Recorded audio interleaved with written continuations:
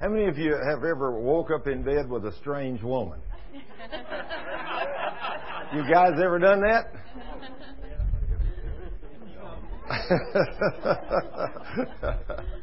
Mine went to the beauty shop this week, had her hair cut off, had it dyed red. I woke up with it, I thought, whoa, I'm in the bed with the wrong woman. What's the deal? Oh, you girls, you never know what they're going to look like tomorrow, right? She asked me, she had long hair, and she says, I'd like to cut my hair. What do you think about it? I said, oh, honey, I said, it's okay. Just do whatever you want to do. Oh, what a mistake. She cut it off and dyed it red. She walked in. I thought, whoa, this is my wife? Oh, goodness gracious. Oh, me. But, you know, she's like all girls. You know, she didn't like her gray. She didn't like those streaks. She wants to look young, you know. So I told her, I said, look at it. It's a beautiful redhead young woman here, 29 years old, married to a guy like me. Oh, praise the Lord. Isn't life fun? Life's lots of fun. Y'all come on in. Praise the Lord. Come on over here. Y'all, in the name of Jesus. Y'all come on in. Praise the King. Praise the King. Praise the King. Come in. Come in. Young lady, how are you doing? Praise the Lord. Y'all just come right on in here. Praise the Lord. It's 1 o'clock or a few minutes after 1, but we usually get started about 1. We try to. But anyway, we welcome you to the Dallas Healing School. We have one of these once a month. Every second Saturday of every month from about 1 till about 5. And I will have to say, we have seen the Lord do some great things. Hallelujah. You going over here? In the name of Jesus, I want your back to be healed. Yes. In Jesus' name. Yes. Now go over and sit down. The King's going to heal you. Hallelujah. In Jesus' name. The King loves people. He wants to heal people. He does great and wonderful things for people. I've seen Him heal many, not just many, but thousands of them in the last few years. You know, it's something when you have had the privilege to walk in a place where you've seen God answer prayer, like we have had the privilege to see Him answer.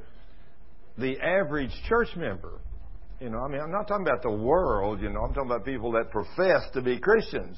When you talk to them and say something about, well, I prayed for so-and-so and the Lord did this or whatever, you see them back off for a second, their eyes get big, and they say, that's unbelievable. Yeah. What a shame. Amen. See, now, I think the church has got to get beyond that space. But, of course, I also know the church has got to start reading her owner's manual and have got to start obeying the owner's manual, because we have certainly not done a very good job in that area as a church. In fact, how many people have you ever heard say in your life, I don't want to be a Christian. If Thurman, I'll just use me, if Thurman's a Christian and he lives like he does, then why do I need to be a Christian? I mean, he watches the same dirty movies, obviously, on television I do, because he comes in talking about them on Monday morning. Or, he didn't go to church yesterday because he went to the lake because the day was too pretty, and he went out skiing all day. And he went out drinking with the guys last night, and he come in with a hangover this morning. He can't hardly work. So if he's a Christian, why do I need to be like him? And there's Christians live like that, People that say they're Christians live like that. Now, the Christians, the church, we should be so holy and so on fire for Jesus and should be in His Word, so that anytime anybody has a problem, they say, wow, let me go find Dan or Bob or Susie. Let him or her pray for you, because when they pray, things get healed. They're a Christian. They know Jesus. And that's what we should be known, all of us, and we should live holy. But the church today does not believe she can be holy. And I didn't believe that either, because I was raised up in a church that told me I was just a sinner saved by grace. And, I sin every day, all day, and so there's not anything I can do about that. But when I began to read the book in detail, I found out that's not what the book says. The book clearly says that I am supposed to be a new creature when I get saved, and that new creature is supposed to walk in a love walk with God and with God's people, and I'm supposed to walk like it, and I'm supposed to be tuned into the Spirit, and I'm supposed to be sensitive to the Spirit, and I'm supposed to be led by the Spirit. Now, right here, I'll just throw this in. Ty and I both, as some of you know, Ty and I both fly airplanes. You know, and he's just learning. I'm an old-time pilot, but he's got a couple of hundred hours now or whatever. Anyway, he's having a lot of fun. Well, he brought his airplane over Friday afternoon, I guess it was, or Thursday afternoon. He wanted me, because I'm also an A&P, an airframe and power plant mechanic. I'm a licensed aircraft mechanic. I can work on airplanes. I used to teach at an aircraft airframe and power plant school, so I've taught this as well as worked on them. So he come over, and he's not an A&P mechanic. He went to school to be a doctor. When I was learning how to work on airplanes, he's learning how to work on people, see, and animals and stuff like that. So everybody's got something different they can do. But anyway, he brought his airplane over. It was time to change the oil. So, of course, he brought his son and his grandson. You know, and then I was there, and he was there, and then Dave was there, a whole herd of us. And we were laughing and cutting up and talking, and we were changing the oil filter and everything on his airplane.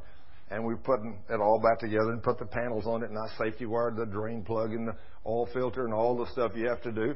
And we filled it up with oil, and we cranked it up, and it didn't leak anywhere. And so he loaded his son and grandson up, and off they went into the wild blue. The next morning, I woke up, and the minute I woke up, the Spirit told me, you did not tighten the oil filter on his airplane. So I called him immediately. I said, Ty, the Spirit, the Lord just spoke to me and told me I didn't tighten your oil filter. He said, oh, you got to tighten it. I've already flown it this morning. I flew it home last night. It didn't leak a drop. He said, I've flown it. I've already been out flying with an instructor right now. We're in a class. And he said, you must have tightened it. I said, no, Ty, I didn't. The Lord told me, and he's never wrong. I said, the oil filter, it may not be leaking, but it's not tight. So he goes out there and gets a mechanic, and they take the covers off and check it. And sure enough, it's snug, but it's not tight. It's not tight. I had failed to put a wrench on it, tighten it. Now see, this has happened to me so many times. In fact, yesterday, I didn't want to tell the guys where we're doing an annual on our 421, the one we fly all over to go places with and carry the whole team. When we go to speak at other churches, we're doing an annual on it, and started on it Wednesday and probably take another week. But we're tearing it all down. So yesterday, I was telling the man that owned the shop I've got it in, I said, we're talking about the Lord. These men, as we stepped in there day one, we started talking about the Lord. And, you know, they have never experienced two men like me and Dave that come in, and they're saying, you know, you can't know really if God is real. I said, oh, yeah, sure you can know. I said, number one, Romans chapter 1, the Scripture says, if for no other reason but for the creation. I said, we look at all the trees and the grass and the sun and the moon. I said, we know He's real. And then because of the divine attributes of God, we know God is real. Well, you know, maybe that just happened. You know, I said, well, yeah, anybody, you know, knows better than that. But I said, another reason I know He's real. I said, you see that man standing right there? Pointed at Dave Rosenfeld. And he said, yeah. I said, this man is a computer science engineer. He worked for Nortel, helped design some of the most complex computer software in the country, kept their computers running, but he was born with an incurable disease. Could not get well. I said, I met him a few years ago, and I told him, I guaranteed him if he'd do what Jesus told him to do, Jesus would heal him. I said, the man did what I told him to do from the Word of God. I said, today, this man standing right here before you that had an incurable lifelong disease is completely, totally healed. All eyes turned to Dave Rosenfeld. He's sitting there saying, that's exactly right, guys. That's exactly right. Now we got these guys' attention. All right. Everything began to change. The vocabulary changed around there. Everything changed. And now then, all time, Wednesday, Thursday, and Friday, is constantly, we're having a good time with them. We're working. We're doing a good job. We're working hard. In fact, the gentleman that owned the shop, he's 61 years old, and the second morning when I came in, he says, how do you feel today? I said, well, great. He said, how many places are you stiff and sore? I said, no place. He said, you mean you come in here and crawled all over that airplane, up, down, underneath, and did everything you did yesterday, and today you're not even sore? I said, no. I said, I keep my body in good shape. I exercise it right. I feed it right. I drink it right. I eat and drink the right things. And so I said, that's why this body can do what it does. I told one of the men, I said, if you would serve the Lord, you'd have a power inside of you that could help you do things that would be beyond your wildest dreams. He said, what do you mean? I said, well, if you're a child of God, you can be led by the Spirit. I said, now, let me explain. He said, what do you mean by that? I said, well, you guys are mechanics, so let me explain to you something. I said, I remember one time when I was building a V8 Chevrolet engine, and I had put all the pistons and rods in it, and I'd put the last two in, and I had torqued them all, but the last two, I put them in and snugged them up, and somebody would come up to the front of the shop and had to get up and go see what they wanted, and then I messed with their car a couple of hours, and when I got through with that and did some other things, by the time I got back to this engine, it was about 10 o'clock at night. So I said, okay, I looked down, everything looked complete. I thought, okay, so I put the pan on it, put all the bolts in it, went in, took a shower, and went to bed. 2 o'clock in the morning, woke up, just like, why? You forgot to torque those front two rods on that engine. Now, who was that talking to me? The Holy Spirit. That's what He wants to do for those of us that are children of God. So the next morning, I got up, went out there and pulled the pan back off that engine, and sure enough, they were snugged up, but they weren't torqued. So I retorqued every nut inside that thing and then put the pan on. There was no problem. See, this is the problem. We, as sons and daughters of God, He will never let you get in trouble if you're walking in obedience to His Word in His love. When you're walking in His love, He will always warn you in advance to let you know what you're fixing to do is going to get you in trouble. It may get you in trouble like tear up an engine. Or, in fact, when Ty called me back after he found the oil filter loose, you know what he said? Hi, Zimmerman, this is Ty. I'm just on the outside of Jupiter on the way to heaven. But he's on a cell phone, so I know he's not telling me the truth. And the other thing he said, when I told him, he said, oh, well, if it is, if I crash, you'll just have a great prayer warrior in heaven for you. Isn't that a good way to look at life? He wasn't the least bit concerned. He knew who was in control. But I ain't ready for Him to leave yet. I am not ready for Him to leave. I don't think the Lord's ready for Him to leave yet. But I technically think now that the Lord has given all of us, or at least He wants us all to be well. He wants us all to be strong. He wants us to be about His business, producing fruit for His kingdom. That's what He wants us to do, because the Lord does not want anybody to die and go to hell. See, He made this set of rules, and He gave us a freedom that anybody that wants to serve me and love me and worship me, God, the Lord Jesus Christ, if you want that, all you got to do is just confess Him with your mouth and believe with your heart that the Father raised Jesus from the dead to pay the price for your sin. And when you acknowledge that by faith, bam, you become a new creature in Christ, and you become a child of God. And then, when you become a child of God, that magnificent Holy Spirit that leads me and leads you, He comes into us, and then if we will walk in obedience to His Word, anytime we start to do anything that's going to be wrong, He will warn us. He will tell you, don't do this. Don't go there. You're shaking your heads like you've been warned a few times. You definitely know what I mean, do you, ma'am? Yeah. See, why does God warn us, His children that are walking in obedience to His Word, about doing something wrong? Because He doesn't want us to hurt ourselves or somebody else. He is love. But now just like when I told these men down there where we're working on the airplane, I told them about the car, the engine, and I said, that's what it means to have the Holy Spirit living in you to talk to you. And then I asked them the question, has that ever happened to you? And they stopped a minute and said, no, never have I ever had anything like that happen to me. You know what that tells me? They're spiritually dead. They're spiritually dead. If you've never had the Holy Spirit warn you, you probably don't know Jesus. Because if you're not His son or daughter, then He will not warn you. He can do anything, but most of the time He doesn't do anything for those that are not His own. He just lets you make your own way. And that own way will take you into destruction.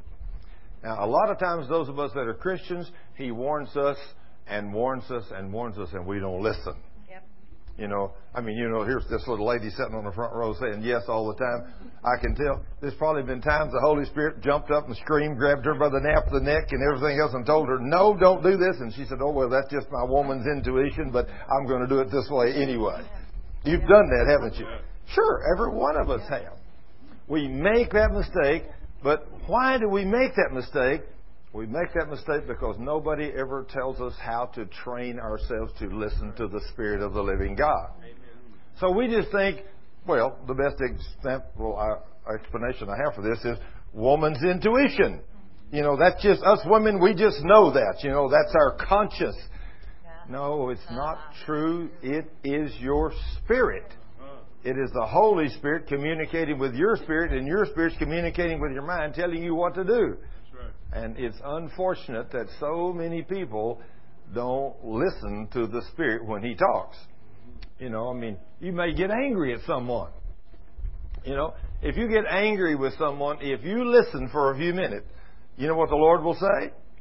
You need to go love that person. You'll hear that little thing. You need to forgive them. But Lord, you don't know what He did to me. You know, we come back with that, don't we? This is the Lord saying, but I told you to forgive and love, because if you don't forgive and love them, I'm going to give you a little time to repent. But if you don't, then I'm going to send a tormenting spirit to torment you. And that's what's scary.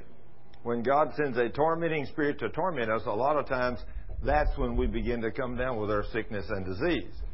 Now, see, we don't understand this principle. It took me a long, long time to understand this principle.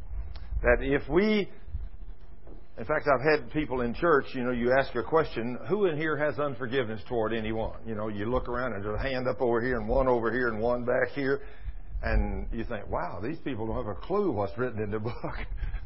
And then you say, okay, how many of those that had a hand up that got a grudge against somebody, how many of you would like to get even with that person? And a few more hands go up. I'll get him. You think, wow. Wow. Now that person, if they don't hear the Spirit pretty soon, that person's going to be in for a big fall. Because God is going to send a tormenting spirit to that person. And that tormenting spirit is going to torment you. It's going to torment your spouse. It's going to torment your children. And if you don't get rid of that unforgiveness, you will have people in your family that will die, that will come down with sickness and disease, and it could even be passed on to children for several generations.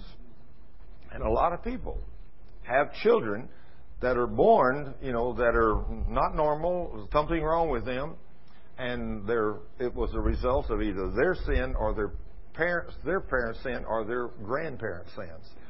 Now then, those sins under the old covenant go back 4 generations unless you have a child born out of wedlock. Now there must be something about sex outside of wedlock that God doesn't like. Yeah. You know, because He says in the old covenant, we read over and over and over, if anybody's involved in sexual relationships outside of marriage, we see one time when God sent Moses down, there was having a party in the camp, and there was literally millions of people, and there was a drunken ball going on down there, and people were having sex with each other, doing all kinds of things, and obviously God really didn't like it, because anybody know how many of them He killed before Moses could pray through? That's exactly right, brother. 23,000. God sent a death angel and killed 23,000 people in that ball, that drunken orgy ball. They were satisfying the flesh, and He didn't like it. And Moses began to intercede, please God, don't kill them all. And because of the intercession of Moses, God stayed the punishment, and only 23,000 died that day. Only 23,000. You know, so when you look at these kind of sins, we see that the God that we serve under the old law, what He didn't like under the old law, He don't like it under the new law either. He's never changed. But it's like the church doesn't believe Him, and we don't pay any attention to Him. So we go out and we sin, and then we wonder why we come down sick and afflicted. But the only major difference between the old covenant and the new one, He sent the blood of Jesus to forgive you. Isn't that good news? Amen. He sent His Son. He paid the price. And in fact, I just tell you for sure, I know for a fact, I can make this statement and be 100% sure I'm right in this statement, that if we didn't have the blood of Jesus to wash away the sins of those of us sitting in this room, if every one of us, when we committed our first sin, was killed like that 23,000, there wouldn't be a person in this room today. Every one of us would be dead. We all know we have sinned and come short of the glory of God. Everyone. And probably the thing about it is we didn't just sin once or twice. You know, we probably sinned dozens and dozens of times over and over. Just like when God says, do all things without grumbling and complaining. Now, I know there's none of y'all in here right now under the new covenant. In Philippians 2:14, He said, do all things without grumbling and complaining. So I know there's not a single one of us in here has ever grumbled and complained since you become a Christian. How many times do you think you've grumbled and complained since you become a Christian? You don't even know how many times, do you? Isn't that amazing? And then we wonder why we're sick. Well, now see, God is merciful. Now see, these are the things we've got to learn about what God likes and what He doesn't like, because we got to find out what it takes to walk in divine health. Because that's what we want to do, right? Amen. Nobody wants to walk in sickness and disease. You know, in other words, God sends wake-up calls. How many men do I know? And I know many of men that meets the criteria I'm fixing to tell you, that are in the church. Now, I'm not talking about worldly men. I'm talking about church people that go to church pretty regularly, you know, but yet they're in the world. They're so busy in the world that from Monday through Saturday, they're working 24/7 in the world. I mean, they're going to and fro, traveling here and there, doing this, business deals. Pray over something? Pray over breakfast? What's that? You know, pray over lunch? What's that? You know, pray before you start the business meeting? What's that? I was in church yesterday. Thurman, that was Sunday. I went to church and I listened to the preacher preach for 30 minutes. Longest message I've ever heard in my life, but 30 minutes. I couldn't hardly wait to get out there and get to the football game. No, he went and sat down, watched 4 hours of football, never thought a thing about it. But he couldn't listen to the preacher for 30 minutes in church. That tells you where his interests are, doesn't it? And then you wonder why at 45 years old, arteries are plugged up. You know, it's going to have triple bypass. You ever see a 45-year-old man have to have triple bypass? You might be one of those. I don't know. But do you know what happens? We don't put God first. That's so. See, here's another commandment the king says. The king said in his word, you're to have no other gods before me. Anybody ever read that? Yes. I am a jealous God, and you're to put nothing before me. I am to be number one in your life. When you wake up in the morning, you're to tell me, Lord, good morning. Yeah. Look at that beautiful sky you made out there for me today, Lord. I sure do love you for that beautiful day you made out there today. And then you get up and you go sit down at that breakfast table, if that's what you do. Some do eat breakfast, some don't. You go in there and sit down, that glass of orange juice or whatever, you say, Lord, I sure do thank you for this glass of orange juice.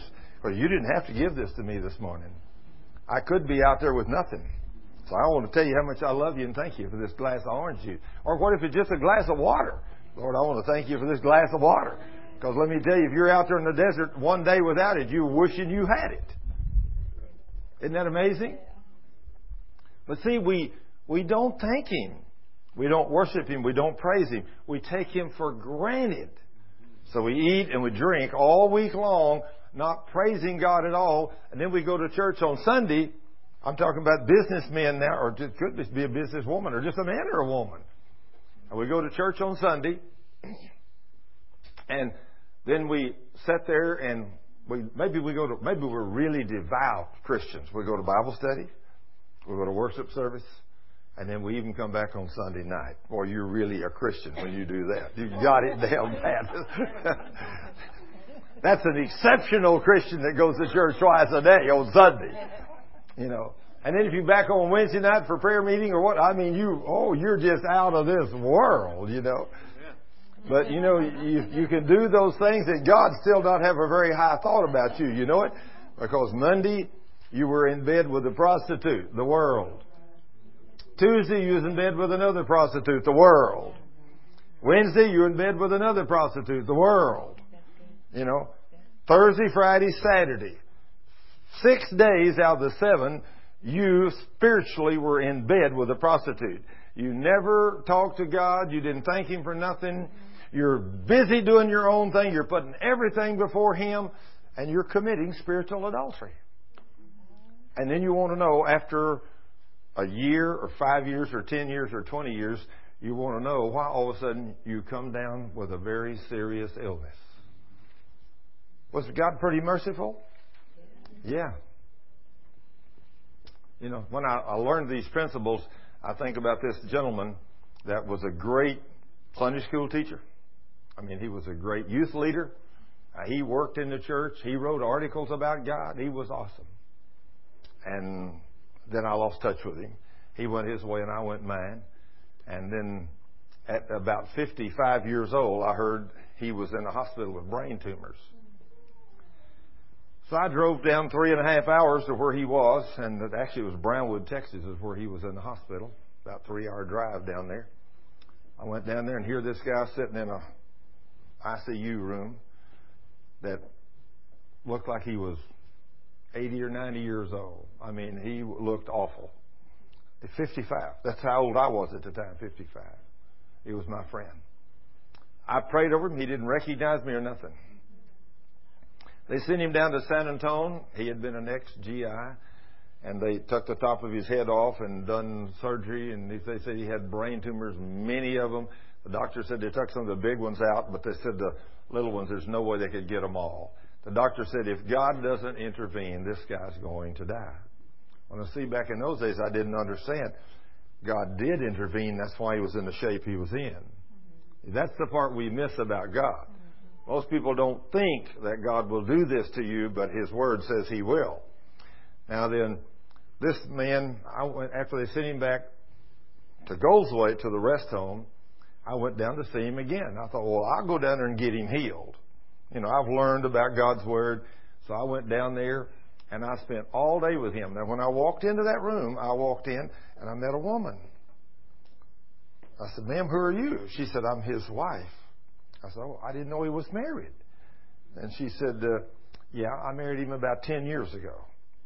I said, you've been married before? No, he's my only husband. I said, he's a great guy. She said, oh, yeah, I really love him. He's a great man.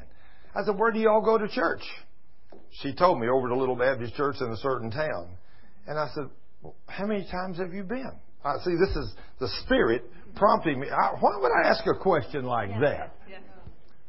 See, God knew what He was doing. He knew what He was going to use this for in the future and everything. When I said, how many times have you all been? She said, 5 or 6. I said, 5 or 6? I said, this is the middle of the year. I said, you only been to church 5 or 6 times this year?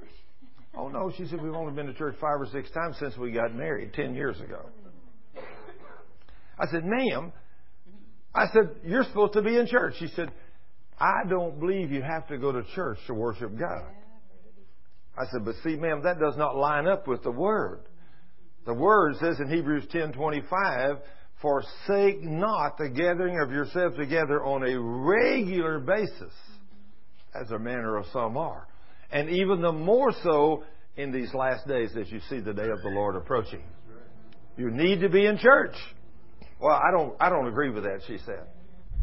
I said, well, in other words, I thought to myself, it doesn't do any good to argue with somebody that thinks they know everything. There's only one book you're going to be judged around. It's the Word of the living God. It don't matter what you think. It don't matter what I think. If what I tell you today doesn't line up with what's written in this book, you can throw it out the window. But if it lines up with what the book says, you better listen. Now, some of the things I may teach you may not want to hear. You know, a lot of people are like that. In fact, Ty told me a long time ago, he said, Thurman, you won't never have to worry about having a great big church. I said, people don't like to hear what you got to say. Well, what I got to say is what God said. You know, and so if you want to walk in divine health, you're going to have to do it His way. You know, not mine, not the world's way, but if you will do it His way, and I believe with all my heart, since I've taught His Word, just like it's written, I believe with all my heart that's why God has done the mighty miracles and healings that He's done for us in this little ministry. Because we have seen thousands of people healed. But this man, after I prayed for him, I spent all day long with him and prayed for him and quoted the Word of God to him all day long. And after I'd done everything I knew to do. I spoke the Word of God over him. I laid hands on him. I anointed him with oil. I did everything I knew to do from the Word of God. And I can't spend this kind of time with everybody.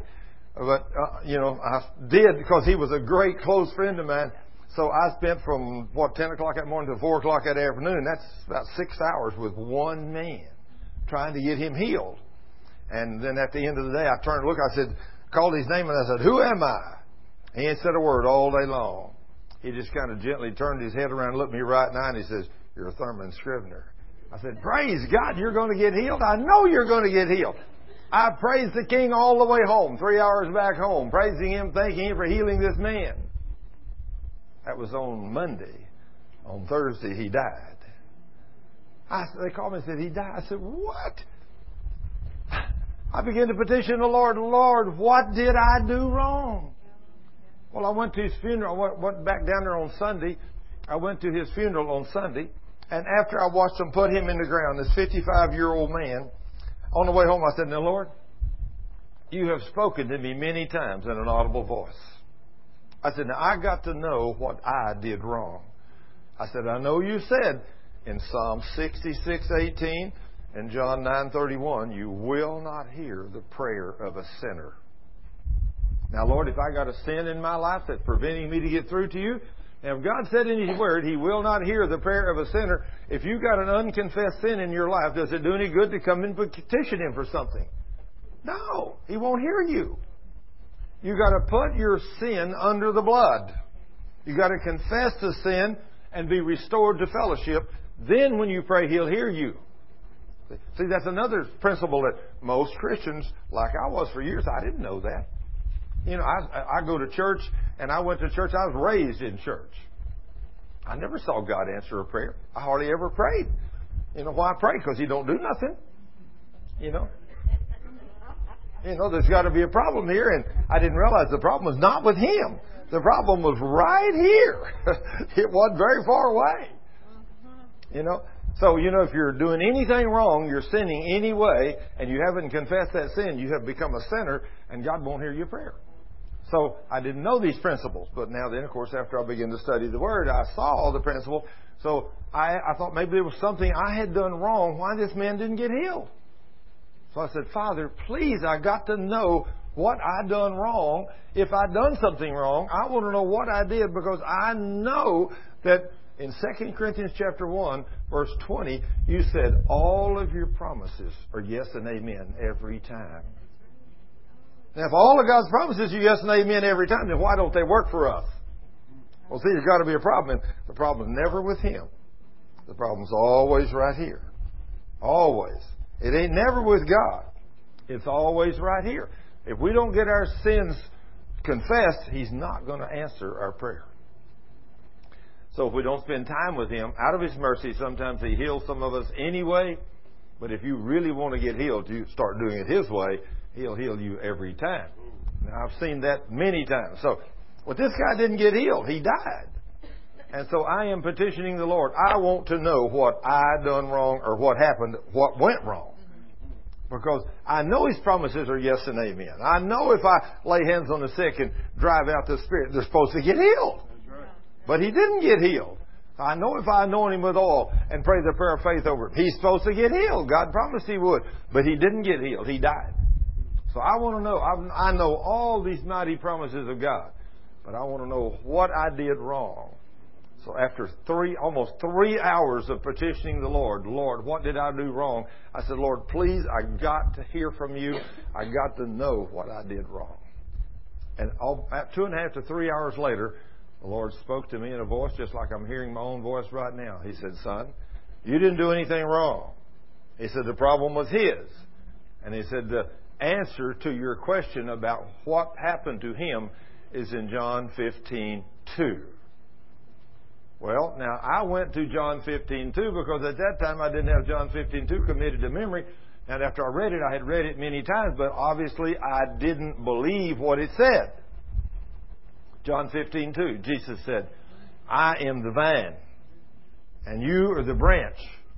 And every branch in me that produces no fruit, I cut it off.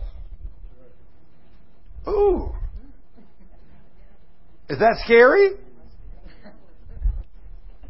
So now then, what if he had not produced fruit in the first 6 months after he married this woman? How long would he have lived if God was not merciful? He'd have 6 months. He'd have cut him off. But did he cut him off in 6 months? He stopped going to church for 10 years.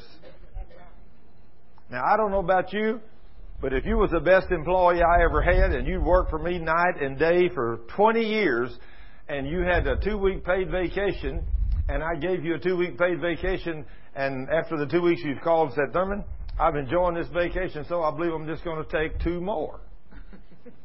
I said, well, if you can't make it no other way, yeah, I'm going to take 2 more.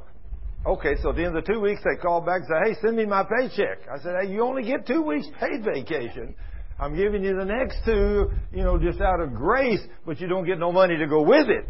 Now, you need to be at work Monday morning. No, I've decided I'm just going to not work, but I want you to send me my paycheck every week anyway. You ain't going to do that, are you, girl? Now, wait a minute now. How merciful is God? Did He continue to provide the man with an income? Did He continue to provide him with food and health and air to breathe and a house to live in for 10 years? And he produced how much fruit? Nothing. He totally quit. He said, and when I told the Lord, when I read that, I said, Lord, you cut him off. He said, yes, just like I said. I give him 10 years to repent. And he didn't. And so he said, I just cut him off. He said, I cut his tree down. He said, if he's not going to produce fruit down there on earth for me, I don't need him down there. So I cut him off. I said, Lord, it wasn't really his fault. It was that woman's fault.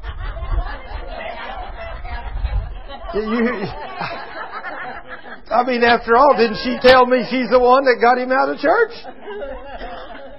So, I mean, what else am I going to say to the Lord? Lord, it was that woman. It wasn't him. But you know what God told me? He said, I didn't put her in charge. I don't hold her accountable. He said, but I put him in charge. My men are my spiritual leaders. They're the ones I hold accountable. He said, I do hold them accountable. I thought, wow. That ought to be scary for every man. You know it? Especially a man that says he's a Christian that won't take his wife to church and his children to church. And then one day, he's 50 or 55 years old and he gets a wake-up call. He has a heart attack. And all the things he loved to do, go out of the country, vacation homes here and there, run his business night and day, powerful, money, land, everything. And then all of a sudden, produce no fruit for the kingdom. Do you go to church? Oh, yeah, when I'm at home. I go to church when I have time.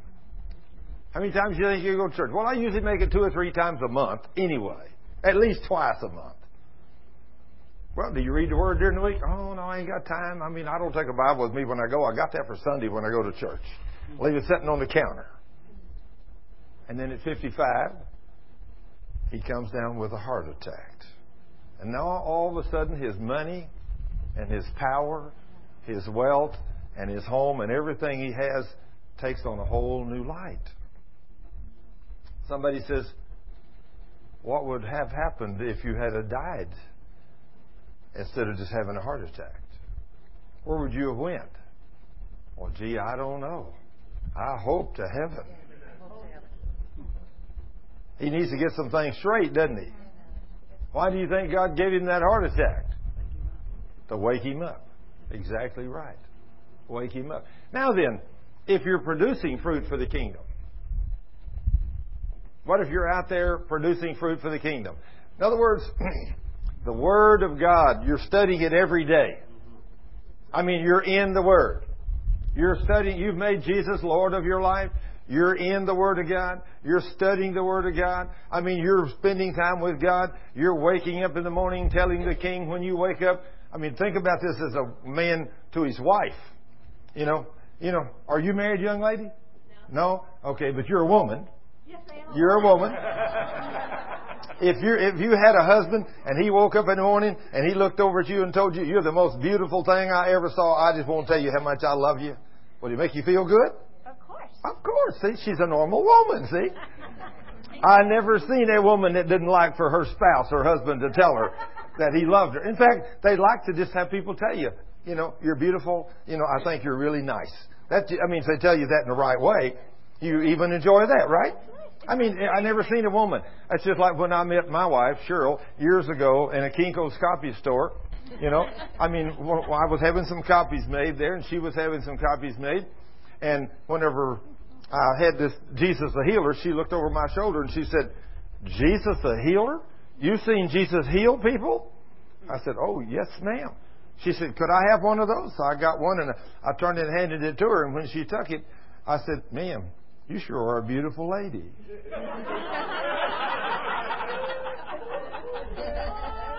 But see, I said it the right way. See, I looked her right straight in the eye, and I told her, I said, you sure are a beautiful lady. And she said, well, thank you, sir. And I handed her the item, and I turned and walked off. And as I walked off, she said, gee, what a nice man. He wasn't hitting on me. Now, see, if I'd have looked at her and I said, whoa, you sure are beautiful. You know what I was thinking then, don't you? See? You see the difference? When you look at a lady and say, you sure are nice. I sure do like you. Looking you right in the eye. You feel safe with a man like that. But if a man walks up to you and say, whoa, you're nice. He's looking at you all over. You say, whoa, let me keep my distance away from this guy. You girls know where I'm coming from? Hey? But see, God wants you to look Him in the eye every morning and say, Lord, I sure do love you. I sure do praise you. Yes, Lord, I worship you. You get in that Word and read the Word. Now then, if you're in the Word, you're worshiping the King, you're walking and loving, you're keeping the commandment. I command you, He said, to love me with all your heart. How much of your heart? All of your heart. Oh, so that's not just a little piece over here in the corner, is it? No. That's all of it. That's what He said. That's what He meant, right? So you tell Him you love Him. You hide His Word in your heart. You read the book. You study the book. You're just praising and worshiping the King. And you just can't wait to wake up in the morning to praise the King. You happen to wake up in the night. Let's just say you wake up in the middle of the night. You drank a couple extra cups of hot tea or something, and you can't make it all night long. So you could wake up in the middle of the night, and you got to wake up to go to the bathroom. And you wake up, and as soon as you wake up, you say, Lord, thank you that I need to go to the bathroom. You go in there and sit down on the potty and say, Lord, I want to thank you that all the organs in my body work perfect. I want to praise you for every one of them. Some people have never thanked Him for those internal organs. But let me tell you, you don't know how much you need to thank Him because one of them things goes wrong. And they're in their surgery cutting you open. You'll think, oh, God, what could I have done different? He said, you could have praised me, and this wouldn't have happened to you. See? But we don't praise Him. But just think, if you do what He says, if you hide His Word in your heart, and you walk in obedience to His Word, then where we was in John 15:2, go down just a few more verses to John 15:7, and see if you meet the if requirement there, what He says He will do for you in John 15:7. If. That's a requirement, isn't it? Biggest word in the Bible. If my words remain in you, and if you remain in me. Has anybody got that scripture? John 15:7? What does John 15:7, brother? So if you abide in me and my words abide in you, you shall ask what you desire and it shall be done for you. And then the 8th verse, by this my Father is glorified, that you bear much fruit, so you will be my disciples. If we believe that verse right there, then why in the world aren't we in the Word every day? I am. Oh, you are. You've learned that, right? Amen. Praise the Lord. In other words, you believe the King, don't you, brother? Now then, if you remain in Him and His words remain in you, when He says you can come and ask me for anything, that's amazing, isn't it? Now, you see the difference? If we don't do what He says, then what did it bring? Sickness and disease and premature death. But if we're in His Word and do what He says, what does it bring? You can ask Him for what? Anything. And through the course of a day, if you need direction on something, you need to be led by the Spirit, you ask the Lord every day. You get up in the morning, the normal Christian, when we wake up in the morning, the first thing we should say after we say, "Good morning, Lord, I sure do love you today." We should say, "I'll ask you to bless and guide and direct everything I do today, so that everything I do that will be in accordance with your word and according to your will. And Lord, if you got anybody out there that's sick and afflicted, that needs to be healed, or you got anybody out there that does not know you as Lord and Savior, Lord, I don't want anybody to die and go to hell. Nobody. Lord, you sent your Son 2,000 years ago to die on the cross so nobody would have to go to this place called hell. Nobody.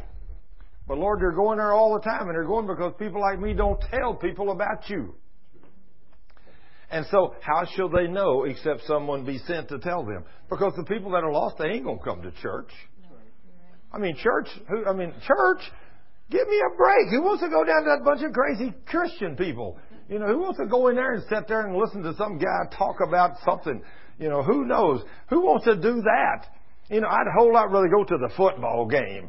Or I'd rather go down to the bar and drink with the guys, or the girls. And I'd rather dance on the stage. I'd rather do something that's fun.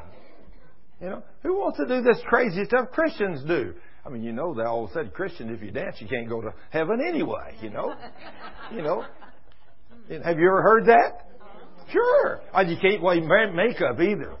Oh, if you wear makeup, you're going to hell, sure as the world. Who wants to go to a place like that?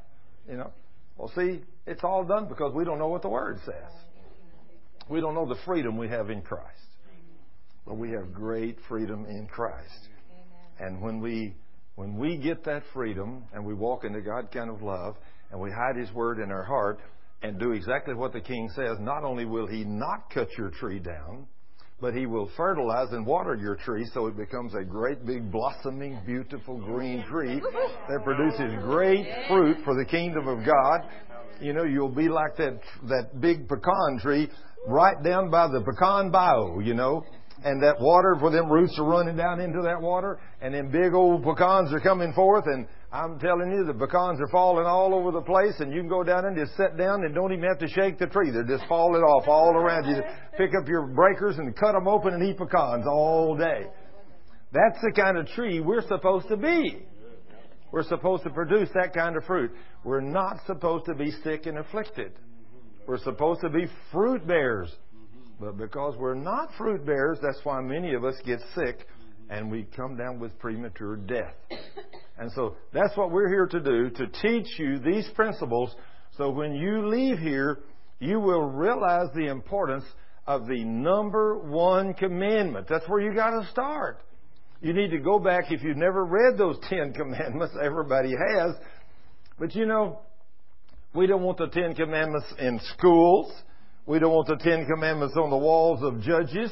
Can you imagine in America a judge can be thrown out of his own court because he's got the 10 commandments hanging on the wall? I'm telling you, we are living in a sick state of affairs, folks. And that's why this nation is being judged. That's why the judgments are coming upon it. That's why the devastating storms and the hurricanes and the floods and the mudslides and everything else is coming to America. It's a wake-up call from God to let us know. And that's why, bring it down to a more personal level, that's why we have sickness and disease. That's why things happen to us in our families. Our children are sick. We're sick. All kinds of things are happening because it's a wake-up call. God's trying to tell you, hey, I want a church that's walking in love with me. I want a church that's walking in love with their neighbor. I want a church that's willing to do what I say. And if you're not willing to do that, then get ready for a wake-up call. Don't you dare hold a grudge against somebody, because if you do, it's going to open the door to the devil for you, your spouse, and your whole family. You know. Obviously, the church don't know these things. Now then, as we've taught these things and taught people to get their sins repented of, and then I've learned, just like Psalm 103, even back under the law, the Lord says, forget not all the Lord's benefits. Here's the Lord's benefits. Number one, Psalm 103, if you don't have this committed to memory, you need to commit Psalm 103 to memory. Or at least the first few verses. Psalm 103, forget not all the Lord's benefits. He forgives all of your sins, all of your iniquities. How many? All. But you've got to ask. He don't forgive till you ask. So if you carry them, you're lining yourself up for judgment. That's why that if you sin, immediately you should run to Daddy and say, Lord, I'm sorry, I've made a mistake. I repent. I will walk in love with you and everybody around. I will love my brothers. I'll love my wife or my husband. You know, Lord, you say, love my husband? That critter? I got to love him? Yeah. That's like a lady come to church one time. She sat right here on the front row, right there where you're sitting. And she had a seriously sick child. And that was going to be in a wheelchair shortly. And he was about 8 years old. And then she had two younger ones that had allergies and asthma, and they were sick all the time. And she had had 3 miscarriages in 9 years. So technically she had killed 3. And 3 others are sick. She came here, she said, Mr. Scrivener, I've heard about your ministry, and I want to talk to you about my situation. And as she talked to me, I said, well, what's your love walk like with you and your husband? Well, she said, I'm just about ready for a divorce. I said, okay, there's the problem. That's why your children are sick, and that's why y'all are having all the problems you're having. I said, because you're not obeying your husband. She said, now, wait a minute. I got to obey my husband? I said, is he a godly man? Oh, yes. He goes to church. He serves God. I said, okay, then yes, you got to obey him. She said, no, can't do that. Can't do that. I said, well, if you don't obey him, you're disobeying and you're breaking God's commandment, and your children are going to get sicker and sicker, and who knows, one of them may die. And I said, you'd hate to kill one, would you? She said, well, I've already had 3 miscarriages. I said, so you've already killed 3. Had 3 babies in your womb that have died. So you've already killed 3. And I said, until you repent and tell God you're sorry and start obeying your husband and do what you're told in the Word of God, I said, you're never going to have any prosperity. You're never going to have any health in your home. In fact, I said that 8-year-old you say is going to be in a wheelchair in another year. Yeah, that's where he'll be. And I said, you are the problem in your home. Now, how many women like to hear that? No, there ain't none of them like to hear that. I am not the... I said, yes, ma'am, you are the problem. And so she stormed out of here. And as she stormed out of here, I said, ask God. Ma'am, ask the Lord. He'll tell you. Well, on the way home, she's fussy. God, this preacher, he's crazy. And the Lord spoke to her and said, no, Terry, he's not crazy. He told you the exact truth. He said, now, Terry, didn't I tell you in my word to submit to me? Well, yes, Lord. I don't have a problem submitting to you. He said, what does submit mean, Terry? Well, God, it means obey you. Okay, I don't have a problem with that, God. I'll obey you. Did I tell you to submit to your husband? Yes. Well, does it mean obey? She said, I will never obey my husband. It'll be over his dead body. The Lord spoke to her and said, no, Terry, it'll be over your children's dead bodies. He said, you need to go back and talk to Thurman. So she came back and she said, the Lord told me I need to talk to you. So we sat down and had a nice long talk. You know, after God tells her to come back, it's a little easier for me to talk to her now. After the king says he wasn't telling you a lie, he was telling you the truth, you need to go back and talk to her. It's a whole lot easier for God, for a woman to talk to me, you know, about something so controversial as this, because this was something so foreign. So she said, what do I have to do? I said, first thing you need to do is you need to ask the Lord to forgive you. I said, you have a grudge or something against your husband? Oh, yeah, he said he'd done something about the first year. I got an unforgiveness toward him, and I'm never going to forgive him for what he did. I said, you're going to have to forgive him. If you don't, your problems are never going to go away. I said, see, in Matthew chapter 18, verses 21 through 35, Jesus made you this statement. Matthew chapter 18. Peter was walking along the Sea of Galilee with our King one day, and he said, Master, how many times do I have to forgive a brother when he sins against me? Up to 7 times? He thought he was on safe ground, right? I mean, Lord, if I forgive him 7 times in one day, that should be enough for anybody. Jesus said, no, Peter, not 7 times, but 70 times 7. Now, wait a minute. That's a whole lot more, isn't it? I mean, you know, if your mate does something against you 1 time today, okay, you reach up and grab him by the nape of the neck and said, I'm going to forgive you this time, but don't you do it again. Is that kind of the way we do it? We may forgive you once, but you do it twice today, forget it. I ain't talking to you for a week. I know none of y'all ever done nothing like this. I know you girls have never, and guys, I know we would never do such a thing as like this. But we're stupid. You know, we're human. And we do this. But anyway, the Lord says, no, 70 times 7. In other words, you're never to be provoked out of love. You know how hard that is? You know, in fact, I taught on love here a while back in church. And when I came to 1 Corinthians 13, love is not easily provoked. What does that mean? Love is not easily provoked. Oh, I'll tell you what that means. Okay, you do something bad to me one time, I say, okay, you're my friend. Shake hands with you. I'll forgive you this time. I'll go on. Tomorrow I come back and you do the same thing. And I said, okay, I'm going to forgive you again, but don't you do that again. See? Tomorrow come by and you do the same thing again. You said, that's it. See? You lose your cool with that person. See, so I'm walking in love as a Christian. I think it says love is not easily provoked. Now, I was not provoked the first time, the second time, but okay, 3 times is more than I can stand. Now I'm going to get even with you, see. No, the word in the Greek easily is not there. Love is never provoked.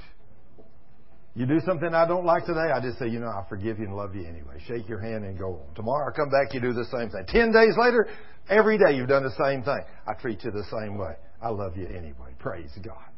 Now see, that's what the Scripture says we're supposed to do as Christians. Love is never provoked. How many people do you know can do that? I got to go pray for patience in the corner. But you see how easy it is to be provoked. I mean, the most of us say, well, don't you do that to me again. You did it to me once, but you do it one more time, Buster, and it's over. Is that the way we are? Unfortunately. But see, that's not God's way. We're not supposed to be easily provoked. We're supposed to go on and we're supposed to walk into God kind of love. And by walking into God kind of love, then we don't ever let these things come back and cause a problem that will take us down. So this unforgiveness, Matthew 18:21 through 35, it says there that we're not to hold any kind of a grudge at all. And Jesus said to forgive 70 times 7, 490 times. And this is why.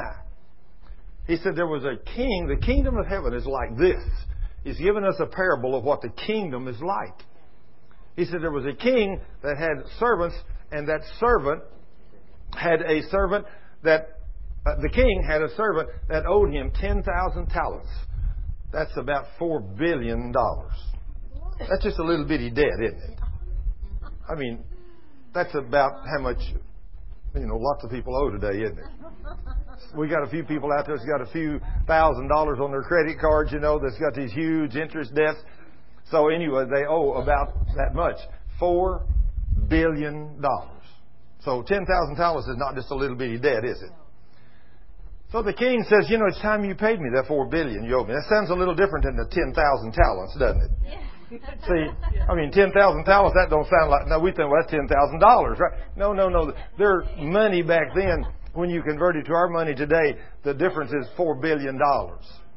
So you owed me $4 billion. Is that a pretty big debt? Huge. That's right. Even for Ty as a doctor, that's huge money for him. I mean, $4 billion, now maybe a 10,000 wouldn't be much to him, but $4 billion, that's pretty good size money even for you, right, Ty? Oh, goodness gracious. But you think about this. He owes this money, and the king says, he comes to him and said, okay, it's time for you to pay me everything you owe me. He said, Lord, I can't pay you. I don't have the money. Oh, he said, okay, then because you can't pay me, I'm going to sell you and your spouse and your children and your lands and your houses and all that you owe to pay your debt. Now, see, there's a great secret hidden right there that most people never see, and it took me years to dig this out. Who's going to pay the price for the debt? The whole family and everything, every asset he has. That included his children. Didn't it say his wife? His children, everything, right? They're all going to pay. Everybody's going to pay. So he said that servant fell down and worshiped the Lord. Now, what did he do right? He worshiped. You want to get healed? The first thing you got to learn to do is worship. If you're not willing to humble yourself and bow before the king and worship the king, chances are you may spend a long time before you get healed. Because if there's anything I've learned God likes, it's worship. He talks about that a lot in His Word, doesn't He? Amen. And He's worthy of our worship and praise. And when you learn He's the only one that can set you free, it makes it a whole lot easier to worship the King. You know, you worship Him. But just like this guy fell and he worshiped the Lord. And said, Lord, please be patient with me. If you'll just give me a little more time, I will pay you the whole $4 billion. Pretty good sized debt, isn't it? The man had great faith. And the king, to tell you how wealthy the king is, he said, well, since you're such a nice guy and you worshipped me like you did and you pleaded for me to give you a little mercy, I'll tell you what I'm going to do. I'm just going to forgive that $4 billion. I'm going to write it off. Would that make you a happy camper? Hallelujah. So your debt that you owed for all the things you owed in the past for all your sins, because of the blood of Jesus, He's wiping that out. He washed it clean. Now you don't owe a debt no more. Now see, you got to get this in perspective. He's forgiven you. Now then, he says, he goes out, this forgiven guy, he goes out and finds a little guy that owes him $3,000. Now what's the difference between $3,000 and $4 billion? Oh, not much, is it? Just a little. So, see, in other words, that would be kind of like Bill Gates. You say, go walk in and say, if Bill was your daddy, you know, if he had any children, go walk and say, Dad, I need $3,000 to go down and buy me a whatever. Reach in his front pockets. Oh, I got a little change here. Oh, yeah, okay. Here, three $1,000 bills. Here, go take it. You know, no problem. Rolls the rest of that big old roll up, puts back in his pocket. That's kind of where he lives, isn't it? You know, he could do that. You know, $3 billion to a guy like Bill Gates is nothing because he's got billions. You know, billions. So, but with God, He's got everything. It all belongs to Him.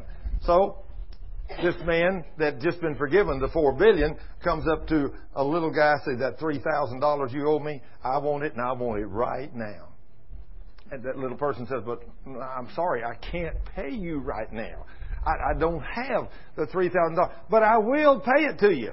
He reaches over and grabs him by the neck, starts shaking him and says, no, I'm not going to forgive you. Give me that $3,000 now. I'm going to put you in jail. I mean, this is what the Scripture says happened. And the guy said, I can't pay. He said, throw him in jail. So they come, got him, and throw him in jail for $3,000 lousy dollars. He's just been forgiven himself for $4 billion.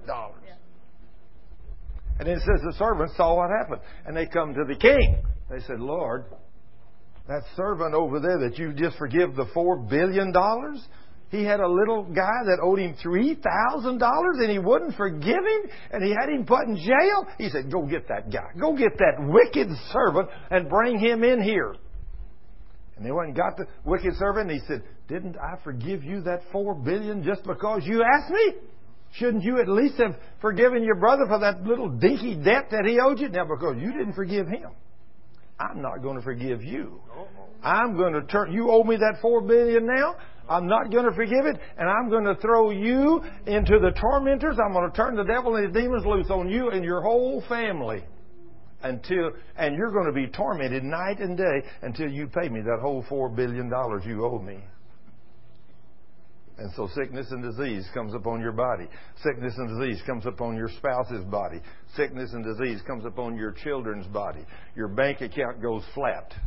Your car, you have a crash in your car, you wreck it. Or you have an airplane and its engine fails in flight and you have a crash and you and your whole family get killed in flight, when you hit the ground. Serious stuff, isn't it? People never put the two together. Guys flying along and say, I hate sister so-and-so, and all of a sudden, I don't know if this is what happened. Let's just say that I know recently this did really happen to an airplane in California, but I have no idea about the families, but I'm just saying something like this could happen.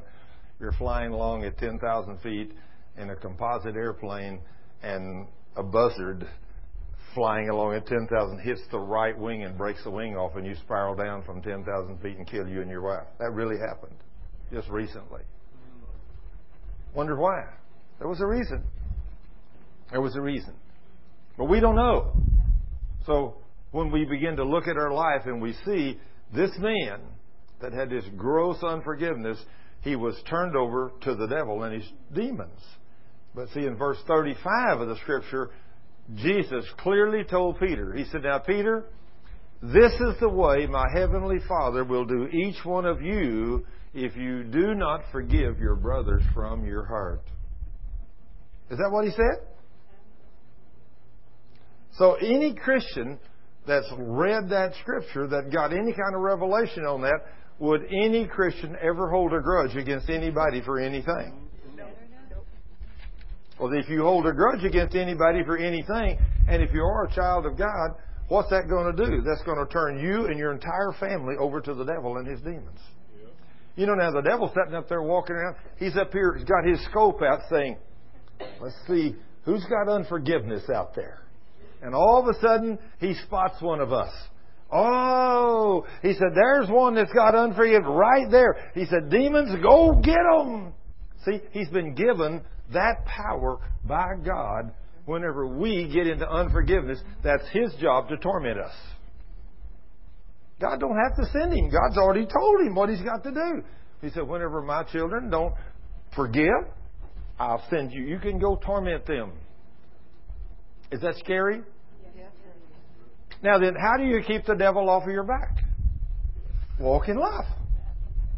Is that the easy way? That's just like over in 1 Corinthians. You may remember, some people may have read this a jillion times and never picked up on it. In 1 Corinthians, Paul said, if there's anything to be forgiven, forgive. I have forgiven everybody because we are not unaware of the devil's ways. What did he mean by that? He's talking about if there's anything to be forgiven, I forgive. Because we're not unaware of the devil's ways. So we know what the devil does. We've read the book. We know that the devil has been given legal right to come torment us when we walk in unforgiveness. And not only does he have legal right, if you get in unforgiveness, the devil don't just have legal right to you.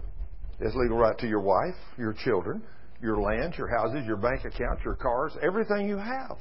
He'd break them all. He loves it. When I learned these principles, I have got a lot of people healed. A lot of people. Now, just like Terry and Frank, they had this unforgiveness. And their life was falling apart, and their children were falling apart. And after she got a hold of this, and I explained all these things to her, I said, ma'am, because of your unforgiveness, That's what's sending the devil to torment you and your children, and that's why you've lost 3 children and miscarried them, and that's why your other 3 are sick. And she said, you mean that if I will forgive my husband, and I'll walk in love with God, and I'll walk in love with my husband, God will heal all of my children? I said, guarantee it. Guarantee it. We'll take away the devil's legal right. So she repented right there and asked the Lord to forgive her. She goes home, and when she goes home, she walks into the bedroom, and Frank was already in bed.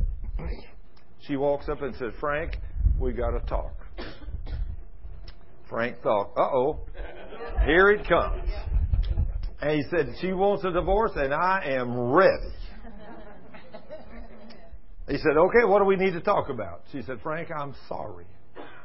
I ask you to forgive me. I love you, and I will obey you. He fell out of the bed on his face. That couple fell back into madly in love with each other. They started serving the Lord. I mean, everything. And then we prayed over all 3 of those children. And just about 6 months later, they were going to take the oldest one back to the Dallas, I believe it was Dallas Medical Hospital. Had already done surgery on one leg. The other leg was impossible. They said it couldn't be done. But they were on the way down there, and the Lord spoke to Terry and said, Terry, today y'all are going to be put to the test. When God tells you you're going to be put to the test, you don't know whether to jump up and down and praise Him or run backward. You don't know what He means. He doesn't always tell you everything. But anyway, they get down to the hospital, and the doctors examine the boy, and the doctors come back and say, we don't understand what's going on. The right leg that was so bad is getting better, and the left leg, which was beyond surgery, is now to a point where we could do surgery on it and maybe save it where he won't be an invalid. And the little boy said, Daddy, please let them do the surgery. Now, Daddy and Mama's thinking, no. This is what the test was. We're going to be tested to see if we're going to use the doctors or we're going to trust God. And Frank and Terry said no. And the little boy screamed, said, please, Mother, I want to walk. They said, no, son, no surgery. No surgery. Well, within another 6 months, the little boy was completely healed. And today, 3 or 4 years later, he's playing football. And there's nothing wrong with him. And the other 2, which had the allergies and the asthma, have not been sick a single day. And both this family were on James Robertson and told a little bit of their story the other day on national television. Now then, when you obey God, isn't He good? Amen. Now, if you disobey, did He want that man and woman to have sick children? No. Whose fault was it? God's? No. God made the rules, didn't He? He told them what to do. Did they do it? No. They disobeyed. Now, is God a respecter of persons? He doesn't care who you are. See, this is the beautiful thing about God.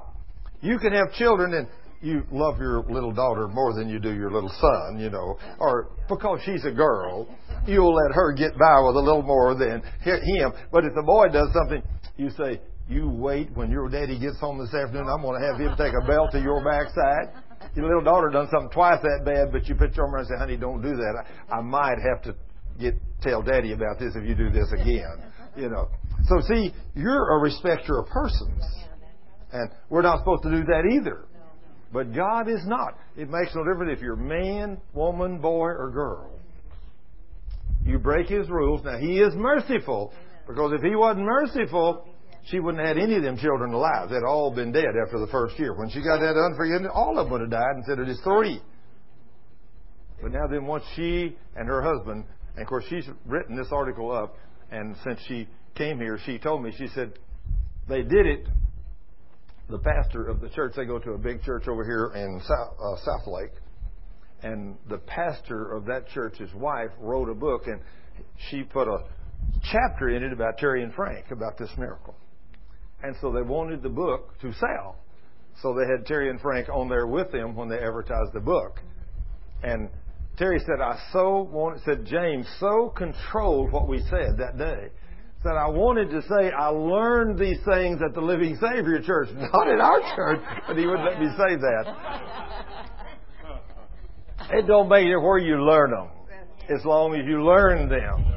That's all I want you to know, is I want you to know that God is real, and He's made a set of rules, and it makes no difference, just like He says, anybody that comes to me and accepts me, Jesus Christ, as Lord and Savior, you can get to the Father in heaven by coming through me.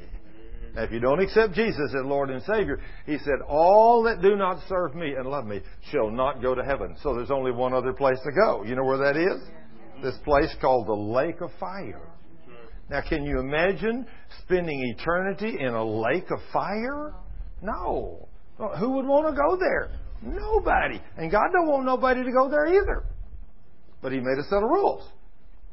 He said, if you'll come acknowledge me as Lord and Savior. Do you believe in Jesus as your Savior? Yes, sir. You know you're going to heaven, don't you? Amen. You've been washed in the blood, right?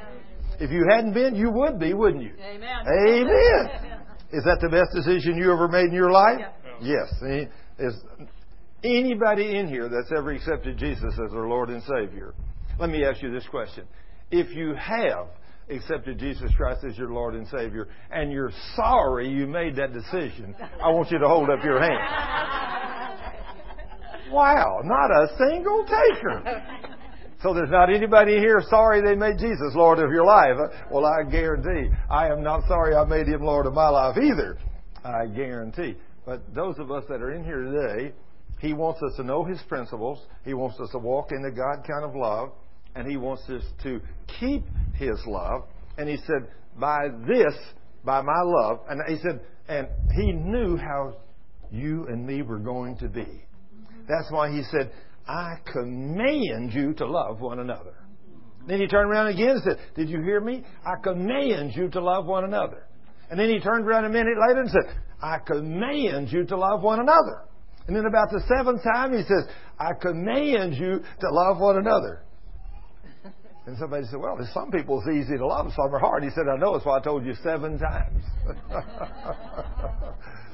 You think He wants us to love one another? I mean, He didn't just tell us, He commanded us, didn't He, Ty? This is my commandment. Just like the 10 commandments under the old covenant, He made 10 commandments. Under the new commandment, He made 1. And He said, if you walk in this love, all of the 10 are fulfilled in this, that you love me and then love your neighbor as yourself. That is the only commandment God gave us in the new covenant. Now He said, if you don't do that, then technically speaking, you fall from grace. If you don't walk in love, you fall from grace. And when you fall from grace, there's only one place to fall. That's back under the law. So when you fall back under the law, like I made this little example a while ago. I don't know if you picked up on it when I was talking to her about a son and a daughter. If she had a son and a daughter, and she showed a little favoritism between the son and the daughter. Did you know God tells you in His Word you are not to show favoritism? How many people do that? Lots of people do that. Now then, He went so far in the book of James to say, if you show favoritism, now of course, the example He used there, now this will make people sick. They don't understand it. He says, you have a rich man come in. I mean, this guy comes in, he's dripping with diamonds, you know. He's got $500 shoes on. He's got a $3,000 jacket on, you know. And I mean, I'm one of those kind of guys that knows all the names of stuff, you know. I know, let's see, what do you call it? Walmart.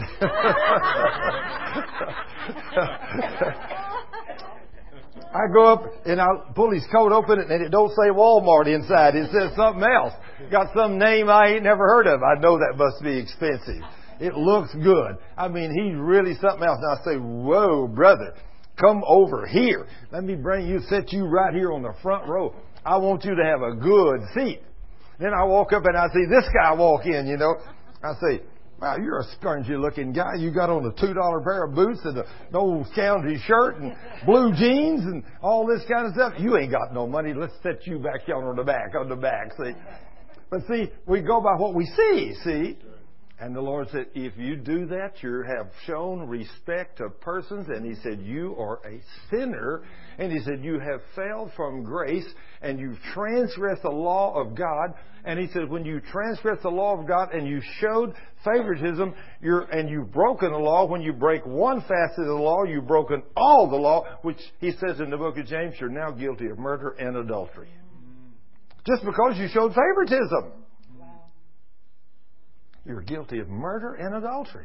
Who would ever dream to show favoritism between these two guys? I'm guilty of murder and adultery. I fell back under the law. So Satan has legal right to attack me and torment me and make me sick and afflict me. See? Now, if we knew these principles, it'd make different Christians out of us. It's a good thing God's merciful. If He wasn't merciful, guess how many of us children would still be alive? If the very first time we did something that was wrong and the stick from heaven come down and hit you and cut your head off, we'd all be dead, wouldn't we? Thank goodness He's merciful. But see, I mean, we sometimes with our own children are merciful, right? You know, they do something with the son, don't do this no more, you know, and then son, don't do this no more, and then son, don't do this no more. And finally one day after about the 10th time, you grab him by the neck and said, I told you not to do that no more. Whap! Ooh! Dad really meant what he said. Yeah.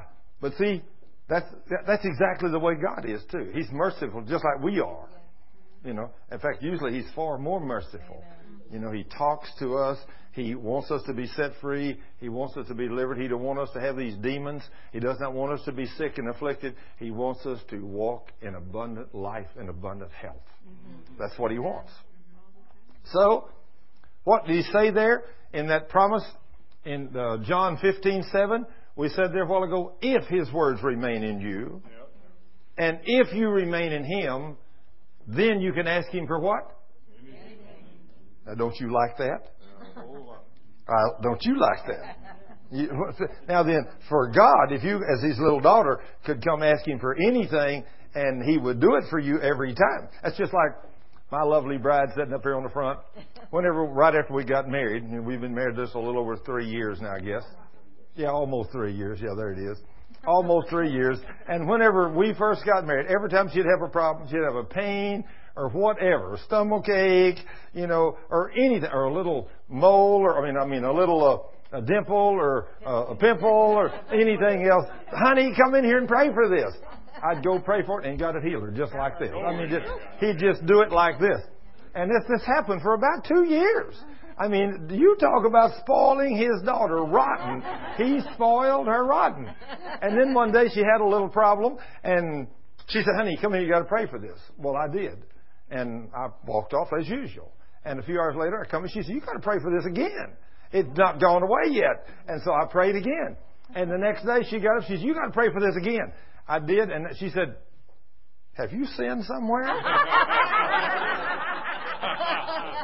Naturally, she's putting the finger at me. It's got to be my fault because I'm the spiritual leader. And she's probably right. See? But why is it, do you think, that God began to slow down on healing her? He was spoiling her. And she was loving every second of it. You girls are easy to spoil. You know it? You know? When you get a husband and every time he walks up and touches you, got a problem, he says, in the name of Jesus, and you get healed just like that. And you think, ooh, thank you, Jesus.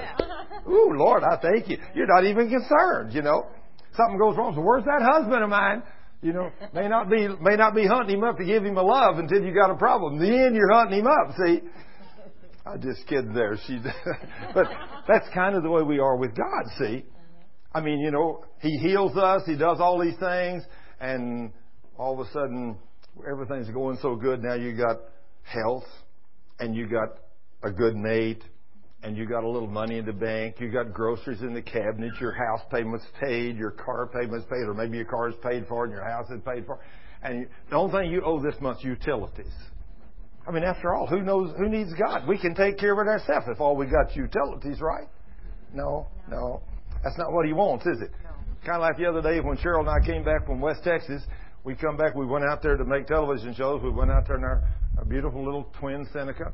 and a little Piper airplane, and we're coming back, and the weather got bad. We get about halfway across there, and I have 2 GPSs, and you may not even know what that is, but they're navigation aids.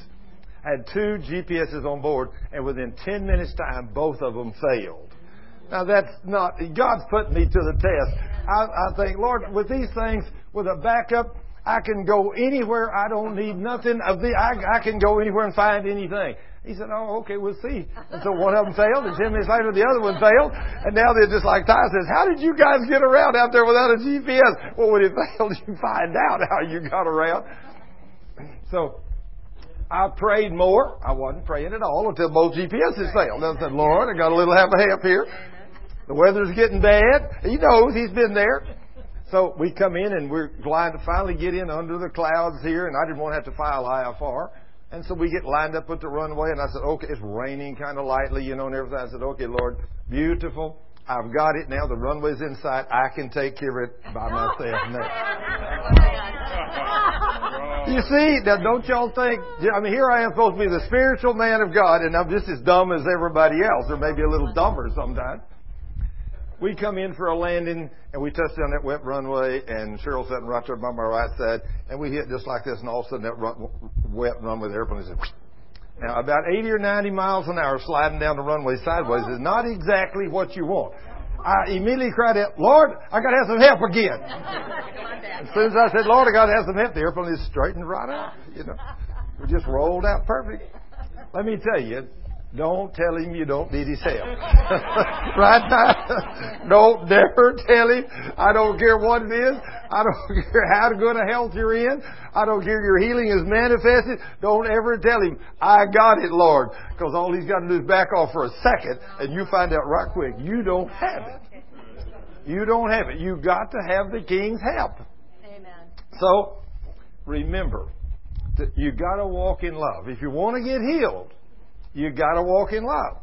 Now then, if you want to walk in love, it says in Galatians chapter 5 that without faith, first of all, in Hebrews 11:6, let me quote this to you. Hebrews 11:6, it says, without faith, it's impossible to please God. Now then, do you think he meant that, young lady? I mean, is that exactly what he said? Well, if without faith it's impossible to please him, then if you can't please him, what do you think you're going to get from him? Nothing. So if we don't have faith, we can't get nothing from God. So if you don't have faith and you can't get nothing from him, I think it'd be a good idea to find out what it is. What is faith? Don't you think so, young lady? Romans 10:17 tells you what faith is. Romans 10:17 says, faith comes by hearing, and hearing what? The Word of God. That's right. So now then, so you turn and open the Word of God and read it silently. No. Is that going to build any faith? No. How did it say it came by? Hearing. So when you open your Word, you need to read it out loud. You need to read it out loud.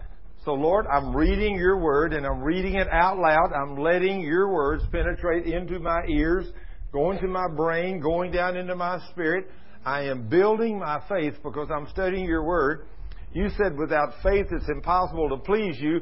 So if I have no faith or have no Word in me, I have no faith in me. Is that true? I have people come up to me all the time and say, Pastor Scrivener, I would love for you to pray for me. I would love to have your kind of faith. I love to have my kind of faith too. But I would have loved to have somebody to come up years ago and drilled a little hole right there and put a little funnel there and took the Bible and ground it up and poured it in there and said, okay, now you got all the Word in you. And then I could have went out and said, hey, wasn't that easy? But it didn't happen like that. You know that? You know how faith comes? By hearing and hearing and hearing and hearing and hearing and hearing and hearing and hearing. You got to read it, don't you? I command you to love one another. You know how many times a day we need to hear that? All the time. In fact, one of the men here in this church the other day, he told, after I preached on love, Dave, I was out of town the next Sunday, Dave preached on love. And the guy came up and told Dave, said, after hearing you speak on love and Thurman speak on love, I think we ought to hear a love message every Sunday. He said, if I could get that down, if I could get that one message down, if I could walk in that love, he said everything else would be okay. Yeah. Now then, Galatians chapter 5, verse 6 make this statement. Once you get all that knowledge and wisdom in you, all that faith in you, it still won't work unless you do it like Galatians chapter 5, verse 6 says. Let's read that. Somebody read Galatians 5, 6 and tell me what you have to do to make your faith work. What is it makes faith work? What is it? For in Christ Jesus neither circumcision nor uncircumcision avails anything, but faith working through love. Oh, okay. There's the secret. Faith working through what? Love. Love. Faith working through love. Now, see, if you have all the faith in the world, if you had the faith to move a mountain, Paul said, if you don't have love, how much is it going to profit you? You mean I could have faith and move a mountain, and it ain't going to profit me a thing in the kingdom if I don't do it in love? That's what he means that too, doesn't he? This young lady up here, she's got this down. She's got this down. She knows. She's getting it in there, beating it inside. Now you got to live it. That's the next thing you got to do. You got to walk in it. You got to live it. You got to love it. And of course, I know that's real easy. This happened to be a little critter out there called the devil with a few demons. And he said, well, I'm going to find out if, he said, the Lord said, you know, boy, I'll just use me for an example. Look at my son Thurman. Isn't he walking in love? What do you think about him? Isn't he really doing a good job for me? The devil says, yeah, but let me just go out there and put him to the test. Let me go out there and just break every one of his airplanes today so he ain't got nothing to fly. Let's see if he don't grumble. So I go out there and crank one of them up and the starter goes out on it. Okay, no problem. I'll go in there and get another one. I want to go flying then. I go down there and the vacuum pump breaks off on it. What? Okay, thank goodness we'll go fly somebody else. We'll go fly Ty's new one. We go over and we crank it up in the Garmin, the circuit breaker pops and the thing won't work.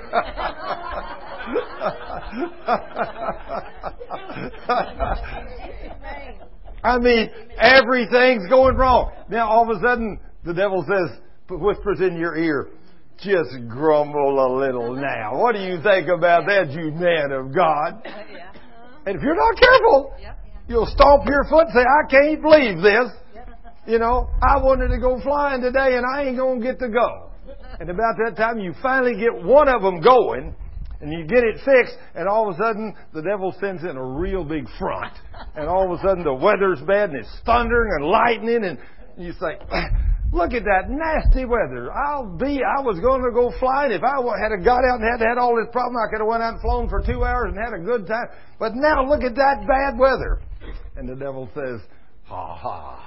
See there, I told you, God, he wasn't as near as good as you thought he was.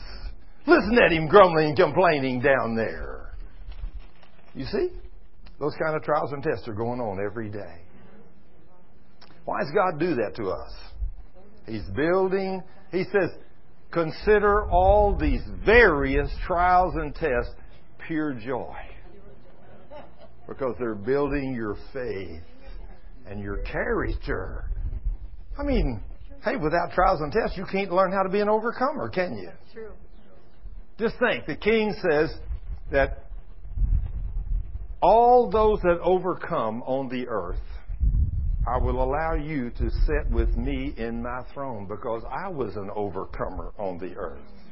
And my Father allowed me to sit with him in his throne because I was an overcomer. Now, if you overcome with all these various and trials and tests just like I did, then I, Jesus, will allow you to sit with me in my throne. Would you like to sit with the King in his throne? Yes, sir. He told you how to get there. But it ain't going to be an easy road to hoe, I guarantee. If you wind up sitting at the throne with God, you're going to have went through your trials and tests and you're going to do it without grumbling and complaining about everything. Now, if you grumble and complain about everything, and if you get into unforgiveness, that unforgiveness will bring sickness and disease to you and your entire family. It will kill you and your children. I've seen it over and over. I have seen men on their deathbeds because of their wife's unforgiveness. I've seen a man right here in the Metroplex that's still alive today, that this has been at least 10 or 15 years ago. When his son came to me, he said, Thurman, Dad has been sent home today to die. They burned a hole in his colon with radiation. He said cancer for years. He said surgery several times. He spent all of his money, and now then they sent him home to die. What do you think we can do? I said, well, tell me about your dad. He said, Thurman, he's a Baptist deacon. He's a Sunday school teacher. I said, does he walk in love? He said, Thurman, if I ever met a man who walks in love, it's my daddy. But he said he's dying. I said, tell me about your mother. He said, well, Thurman, Mama's not sick. I said, well, I'm making a difference. Let me know. Is Mama walking in the same kind of love that Daddy does? Oh, no. He said, Mama, she's got grudges against all kinds of relatives. I said, there's the problem. He said, Thurman, it's not Mama that's sick. I said, I know. But when a man and a woman get married, the two become how many? One. Is that scary? Yes. That's more than scary, isn't it? Now then, this woman that's holding the unforgiveness has opened the door to the devil. And the devil's going to kill this man. This man's been down with cancer for years. And now he's been sent home to die. No fault of his, but his wife. I told the man, I said, now, you take that scripture in Matthew 18, 21 through 35, but I said, I don't think your mother will believe that. But I said, you take Mark 11, 25 and 26, and she can't miss that. I want you to see what Mark 11... First of all, I want you to see one of the promises God made you as an obedient child, what He will do for you in Mark 11, 23 and 24. I want you to read those two awesome promises that God made you as His children. And, of course, this is if you walk in obedience to His Word. Now, most people don't believe this. Most people have never walked here. Most people in the church have never believed these two promises. But they're two of the most powerful back-to-back promises in God's Word. Mark 11:23. In verse 22 it says, if you have faith in God. So you've got to have faith in God. You've got to have the God kind of faith. If you have faith, then Mark 11:23, He said you can speak to a mountain and command it to move. And if you don't doubt where? In your heart, that mountain will move. Then He says, whatever you say with your mouth, if you believe it with your heart, you shall have whatever you say. Now, did He say that? Yes. Now, why in the world does most Christians not ever believe that? But the average Christian, I don't care how many times you read that, you do not believe that. What did the king say you could have, Liz? Anything. Whatever you say, right? Whatever you say with your mouth, if you believe it with your heart, you can have it. And then verse 24. When you stand praying, whatever you desire, when you stand praying, believe you have received it, and it shall be yours. Is that what He said? So if those two verses are real, if you're a Christian and you're walking in obedience to God's Word, what can you get the Lord to do for you with those two verses if you believe Him and you have an intimate walk with Him? That's exactly right, young lady, whatever you ask. Now see, the intimate walk is the thing most people don't have. You know, we're out here living this prostitute life with the world. It'd be kind of like a husband. He's got a lovely wife at home, and he's out there during the week, and he left on Monday morning, and he went out of town, and he didn't call until Friday night when he comes bopping back in the house, you know, and he slept with 2 or 3 other women Monday, Tuesday, Wednesday, and Thursday, you know, and comes back in the house Friday night and said, "Hi, honey, supper ready?" And some of the friends that called her every day said, "You know, Thurman was up in Minneapolis, he was down in Houston, he was out in Phoenix, and he had a different girl in every port. I saw him bring girls into his hotel room. I was with him, and I thought you ought to know." So you come home Friday night, I guess she's going to just meet you open arms. I don't feel sorry.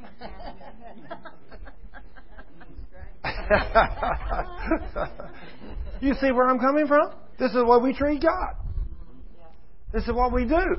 We commit spiritual adultery with God, and then we expect Him to do these things for us. But let me tell you, He doesn't do these things for us.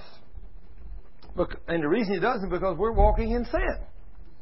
So just like here, this man, when those two promises are so powerful, but right after Mark 11:23 and 24, then in verse 25 he says, but when you stand praying, forgive. Because if you don't forgive, neither will I forgive you your sins. Now, if you happen to have an NIV, that verse 26 is not in your Bible. Anybody have an NIV? Anybody in here using an NIV? Okay. Oh, you do have? Okay. The NIV, your verse 26 is not in it, is it? It's left out. They left that out.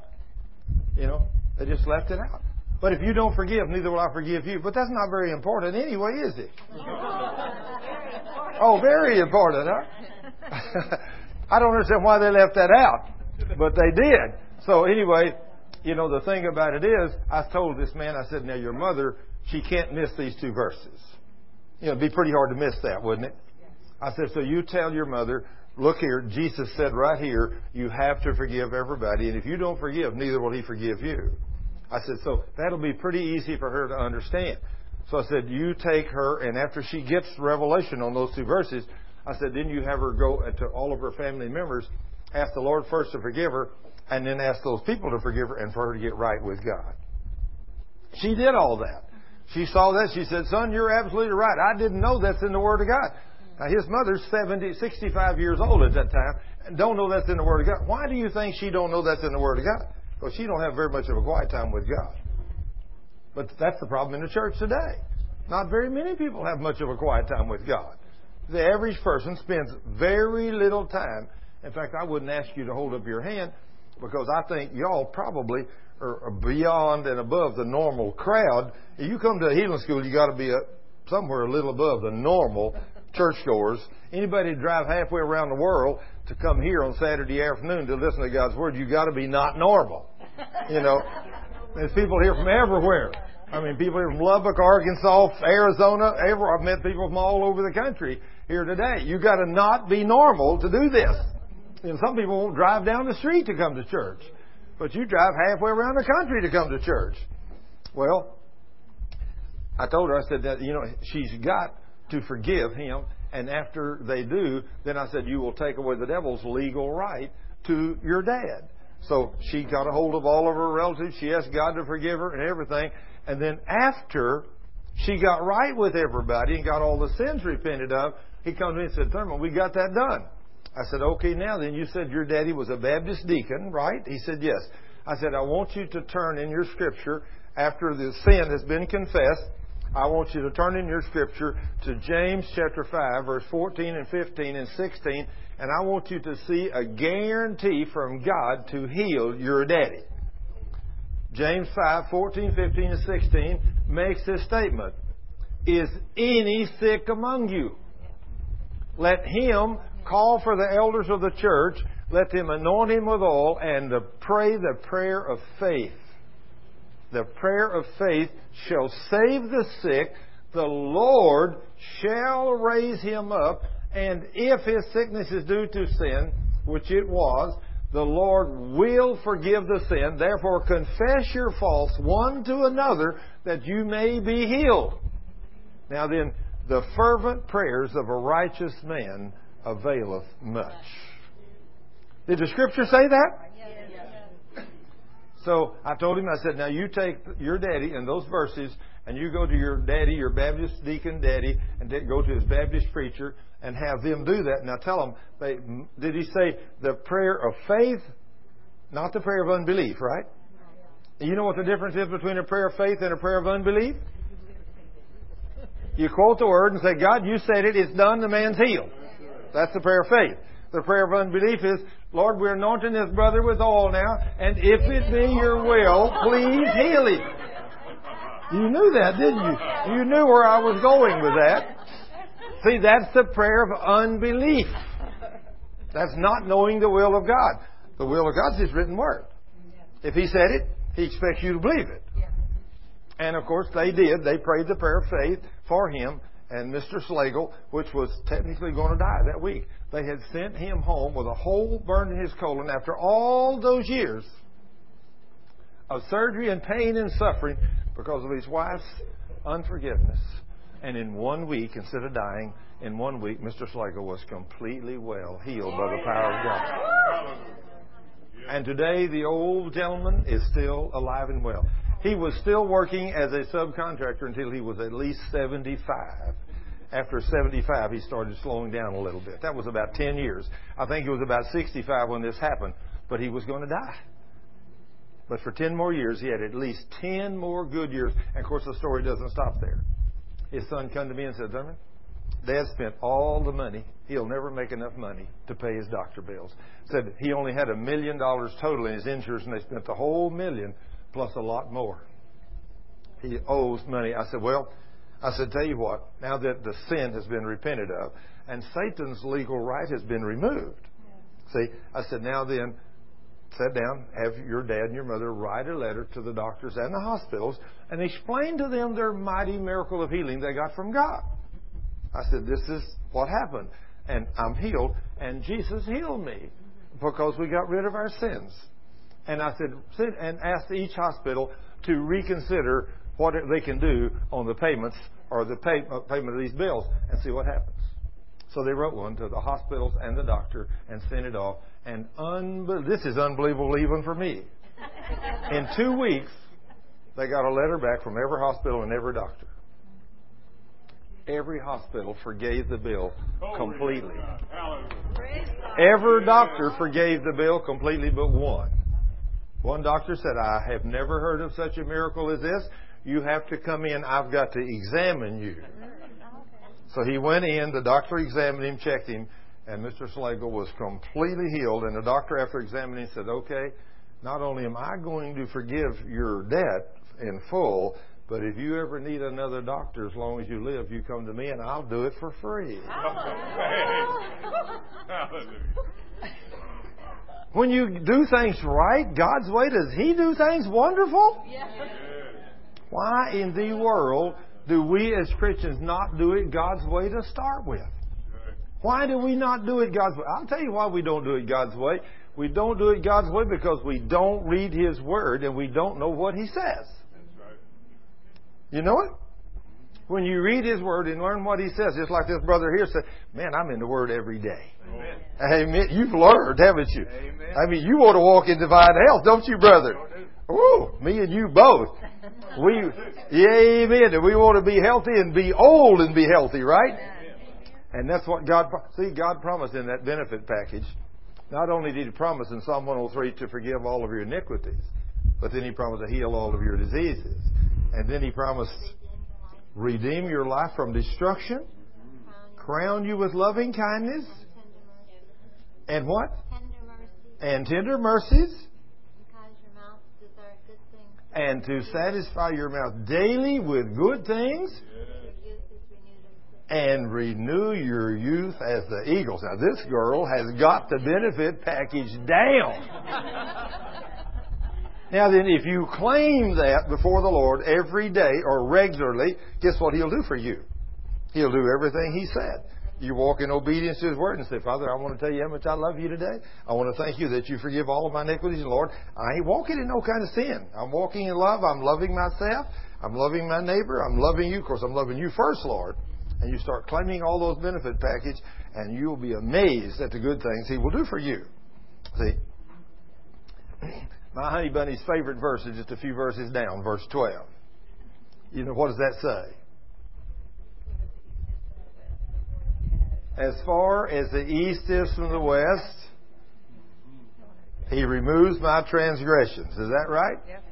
Now see, when you know that we're all sinners and we repent of our sins, how far away does He put them? As far as the east is from the west. They won't never meet. Won't never meet. That's the thing about, you can get in one of these machines, these rockets that flies around Earth, and you put that baby going east, and it'll go east forever, and it won't never catch up with the west. It'll go east all the time. You won't never. To go west, you got to turn around and go the other way, and then you won't never find the east. But that's the way it is. So He puts them as far as the east is from the west, to never be to remember it again. And aren't we glad of that? Amen.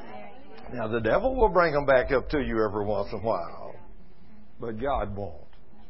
So now then, it's 3 o'clock, and we're going to take about a 15 or 20 minute break. We've got 2 bathrooms here.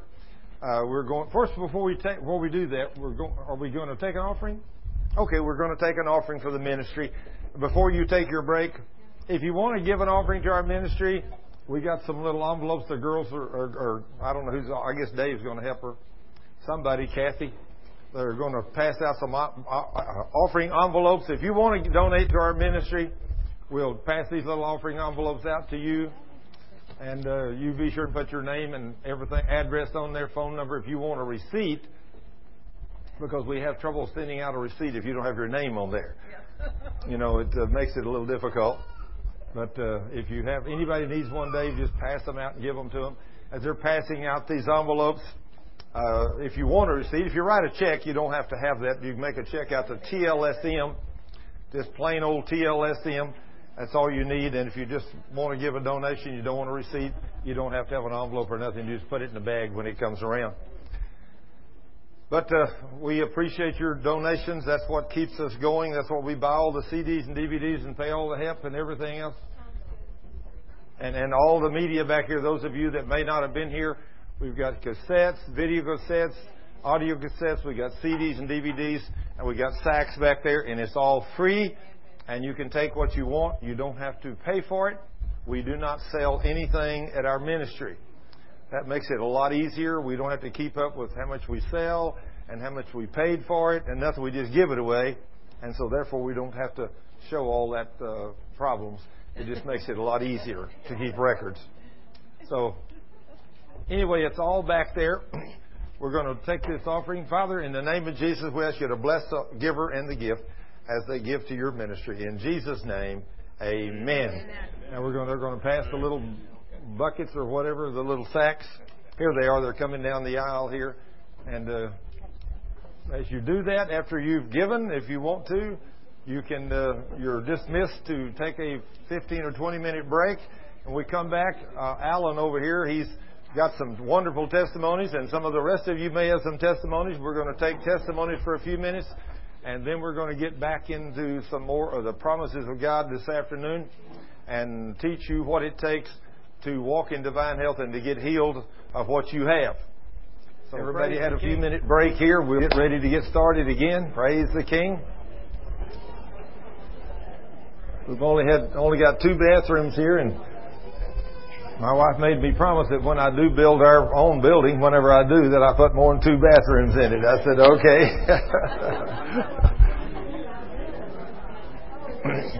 I've learned out at the ministry center, where we only usually have anywhere from 6 to 8 people working during the course of the day, but the majority of them are ladies. There's a few of us men out there, but I've already learned out there that I started out with 1 bathroom out there. I thought with 1 or 2 or 3 people we'd have plenty of bathrooms, but I don't know why it is. It seems like everybody wants to go at the same time, so I don't know why that is. So I figured I'd have to add 1. So when I did, I added 3 more. So now we got 4. So most of the time you can find a bathroom when you come in. You don't have to wait.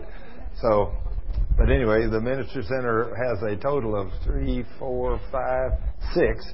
It has 6 bathrooms in it. If everything comes down to it, there's at least 6 out there. So, but only 4 of them are available to the, everybody that's there. 2 of them's inside the residences. Dave and Yesha live in one end of it, and me and Cheryl live in the other end of it, and we got our own private bathroom. But anyway, it's lots of fun serving the Lord. It's lots of fun being about Jesus' business. I do get tickled at Cheryl. How many of you have ever been to the Ministry Center? Some of you have, praise the Lord. Well, you know that it's a metal building. Those of you who've been out there, it's a Gavaloon metal building. And so whenever Cheryl and I moved from Tapter, the Lord brought us together and we got married. She had a condo over here in Colleyville. We lived there about a year, and then we got tired of that 45-minute drive every morning and every evening. So I told her, I said, I think we'll just sell that and we'll build us a little dwelling place on the back of the Ministry Center. And so, it's all made out of metal and Gavaloon. So I just built a little, about 1,500 square feet on the back. And made it nice on the inside, but it's just a metal building on the outside. Wow, thank you. Lord bless that in Jesus' name. So anyway, I got tickled at her mother after we moved out there. Said, "What are you going to do? Is she going to move out there?" She said, "Yeah." I said, "Thurman's going to build us." He's adding on to the metal building and building us. She said, "A metal building? You're living in a tin shed?" She said, "Yes, Mama, we're living in a tin shed." So if you've ever been to our place, if you go inside of our little tin shed, you'll find out it's pretty nice on the inside. I didn't spend a lot of money building it. I built it very inexpensively, but it is nice, very comfortable. It does have.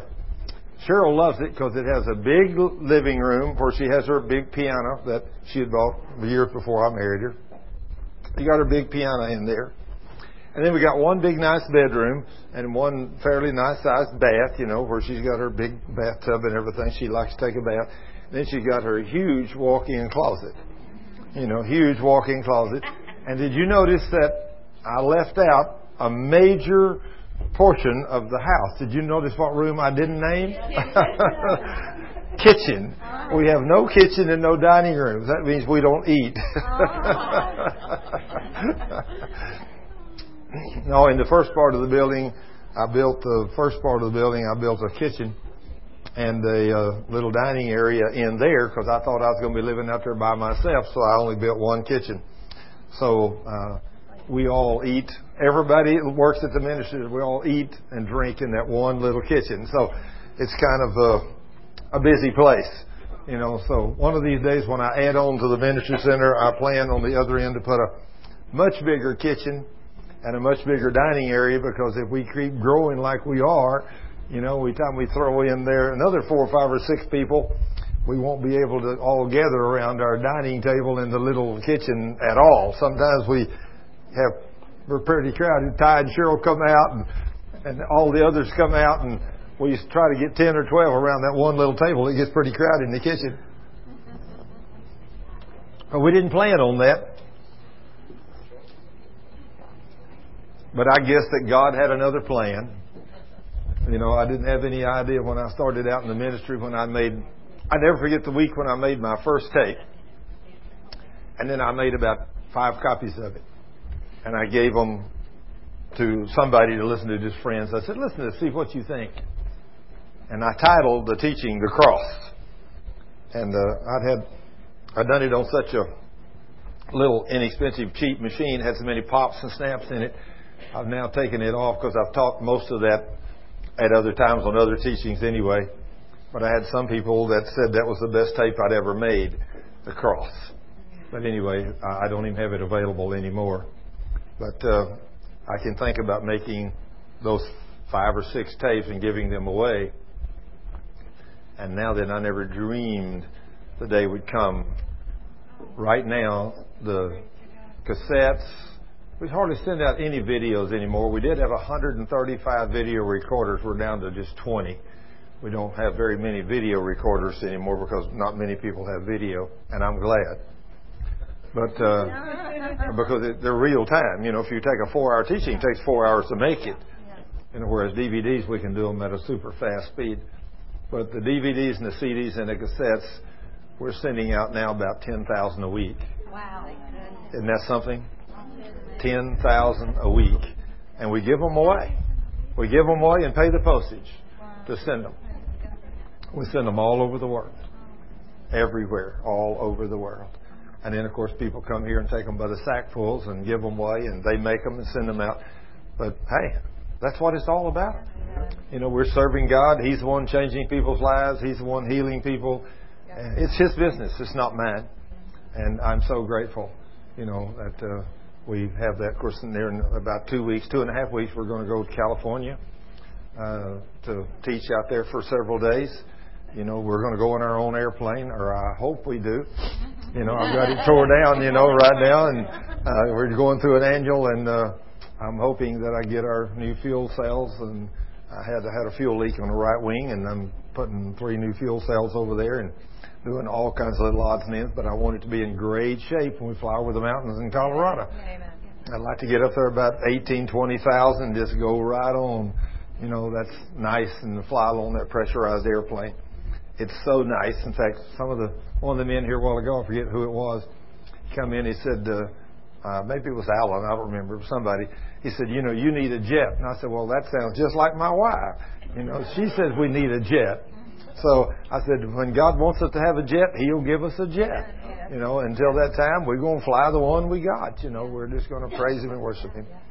Well, right now, Father, in the name of Jesus, we start out this afternoon the second series of the Healing School. Lord, we're going to take a few testimonies, and we ask You to bless what everybody has to say, the things You've done. We want the people to hear what You're doing through other people. Lord, we give You all the praise and the glory. This is Your healing school. This is Your word. This is Your day. Lord, every day is Your day, and this whole thing's about You. It's not about us. It's about You and what You do. And Lord, we want to repent of our sins. We want to ask You to forgive us of our sins, because we know our sin is what brings sickness and disease to our flesh. And Lord, our lack of faith. Lord, we know that without faith it's impossible to please You. So Lord, we want our faith to increase, and we want our love walk to increase, because we want to please You, our King. So Father, thank You for this beautiful day, and thank You for blessing us the rest of the afternoon. And then Lord, when we pray for the people after the end of the school, we ask You, Lord, to be merciful to everyone and meet and heal every person's needs today that have come here. We give You the praise and the glory and the honor. In Jesus' name, amen. Okay, now then, let me get my microphone here. And I know Alan wants to tell you some of the wonderful things Jesus is doing. Alan, would you come up here, sir? And this mic is on, and you should be set. And he's been learning some great things, and he's from New York, and he's got some great things to tell you, I think. You're going to let me hold it? I'm going to let you hold the mic, yeah. I'm going to get my tea and drink it while you're talking. Who remembers when I was here the last time, back in September 9th? Oh, I have a prison ministry. I see these guys, and I see over 20 people I deal with. I've been doing this for 30 years. Started with guys in Oklahoma, but there's a guy named Dave Thomas who's in Georgia. There's a revival going on in Dooley State Prison in Unadilla through this guy Dave Thomas, who I met through a guy named Dave Berkowitz, who's two of his friends are here that he corresponds with. These two ladies with me here, but since he was a son of Sam, the infamous killer in New York, and he's a Jewish believer like me. He got saved like 20 years ago, and many people write to him. So Dave Thomas is one of them, and he referred me to Dave Thomas. So last time I was here, I talked about how Dave Thomas is a guy in prison who shouldn't be there, but God's used him in spite of that. He's innocent, but that's beside the point. I shared about how, like, on one occasion, a man had a fracture in his leg that they messed it up, and he needed another surgery. He couldn't walk, and because of that, the power of God came on Dave. He prayed for him, and in front of 30 Muslims who were also there, and he got healed. He went up running, and many of the Muslims got saved because of that. Because here was a guy, and since that time, the guy's brother couldn't believe got saved, and someone else got saved because of that, all because the guy's foot got healed. And another guy named Larry, I said he'd gotten healed of. He'd prayed for him the day before he left prison. He got healed of. He was going blind in his eyes because he was deaf, partially deaf in one ear. God healed him of that, and because of that, when he left prison, some people got saved because they saw the testimony of him. And a prison guard got saved because he saw the miracle that God did to him just before he left the prison. So then there's so many other things that have happened since September. I can't even write. He said he can't even write me all the letters. There's upwards of 200 people have gotten saved in this prison.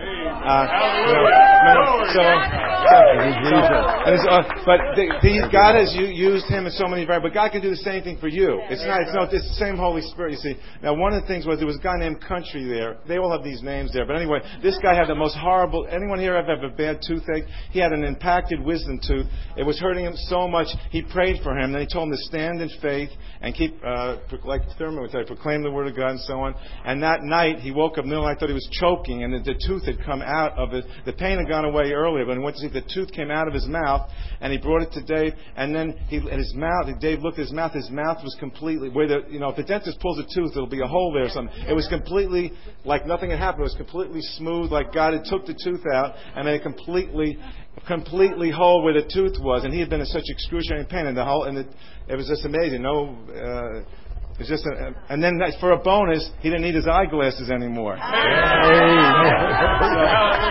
And because of that miracle, a few people got saved. Every time God does a healing like that, people get saved. Then there was a guy named Johnny. Several of the Muslims have gotten saved. There's many black Muslims in this place. So he was having a Bible study. He'd been persecuted. A couple of Muslim guys stole stuff from him, and they found some of the other Muslim guys found out who did it. Said, "Look, we'll do these guys in for you because we don't like what you preach, but we don't think what was done was right." I said, "No."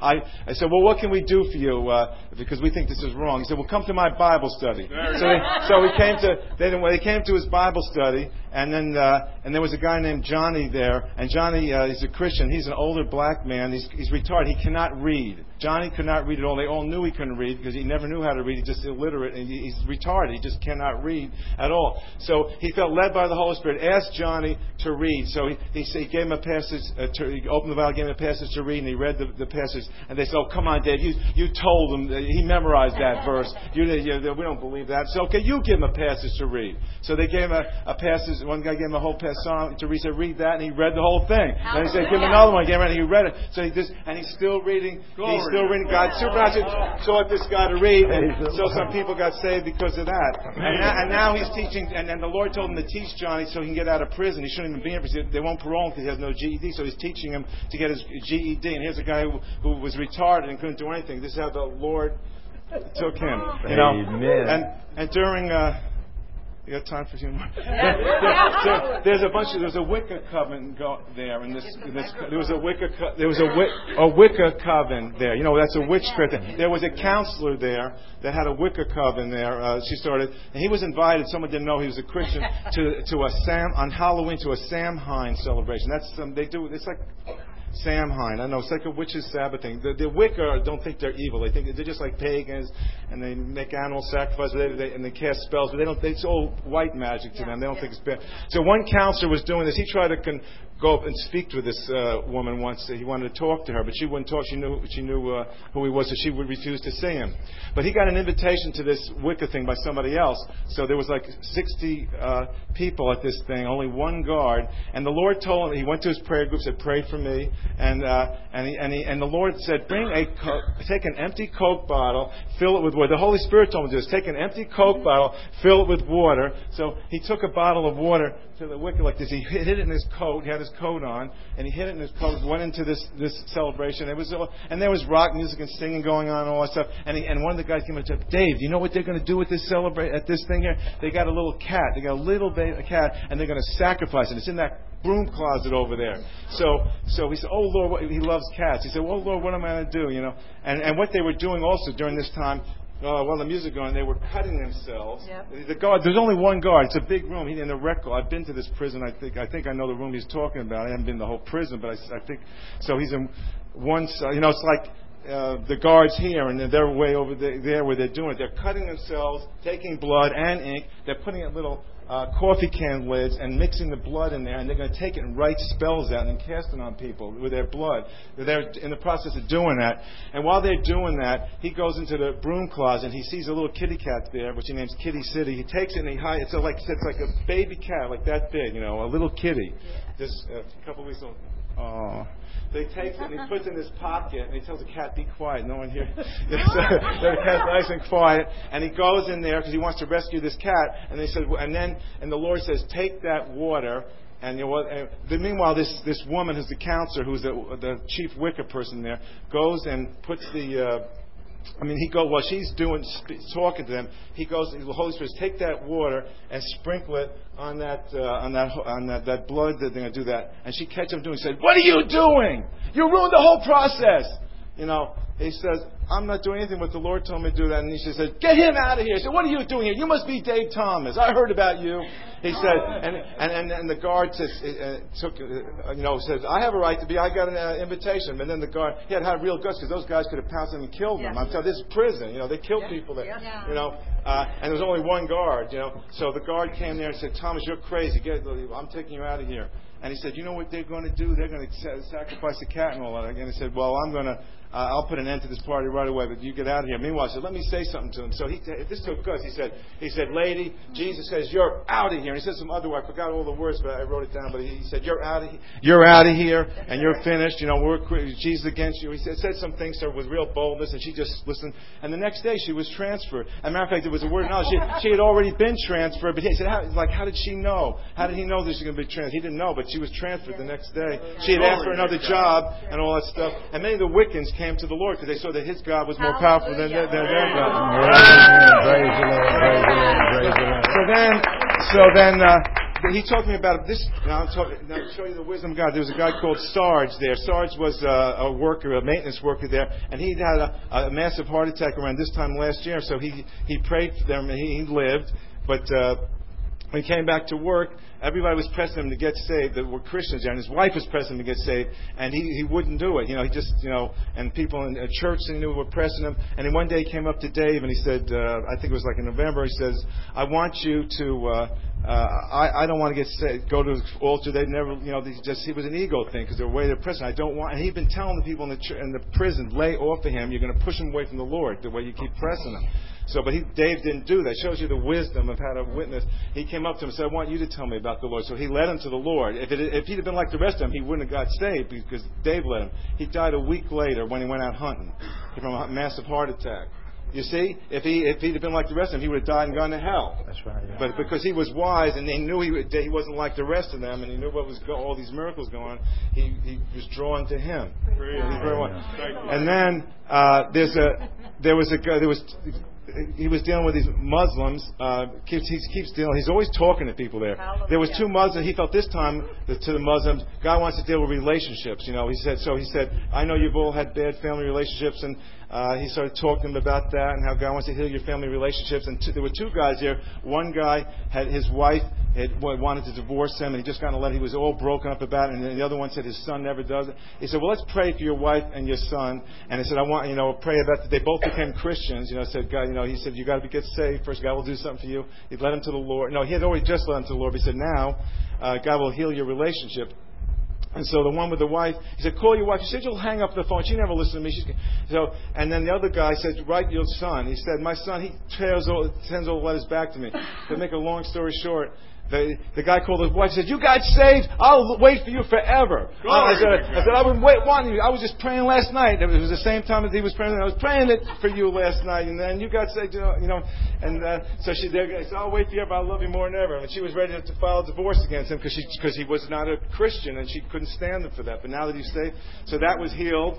And the other guy, the very next day, this happened they're praying like this time of the day, and the next day, the son's in the visiting room ready to visit him. He'd just gotten saved, and the Lord sent him to the prison to reconcile with his father. And that was the Holy Spirit's leading on him. How did he know? So the Muslims, they said, how did you know this was going to happen with these guys? So more people got saved. And then, you got time for two more quick ones? He said he's got so many stories he can't even tell me any of them. Then there was, this is about another Muslim.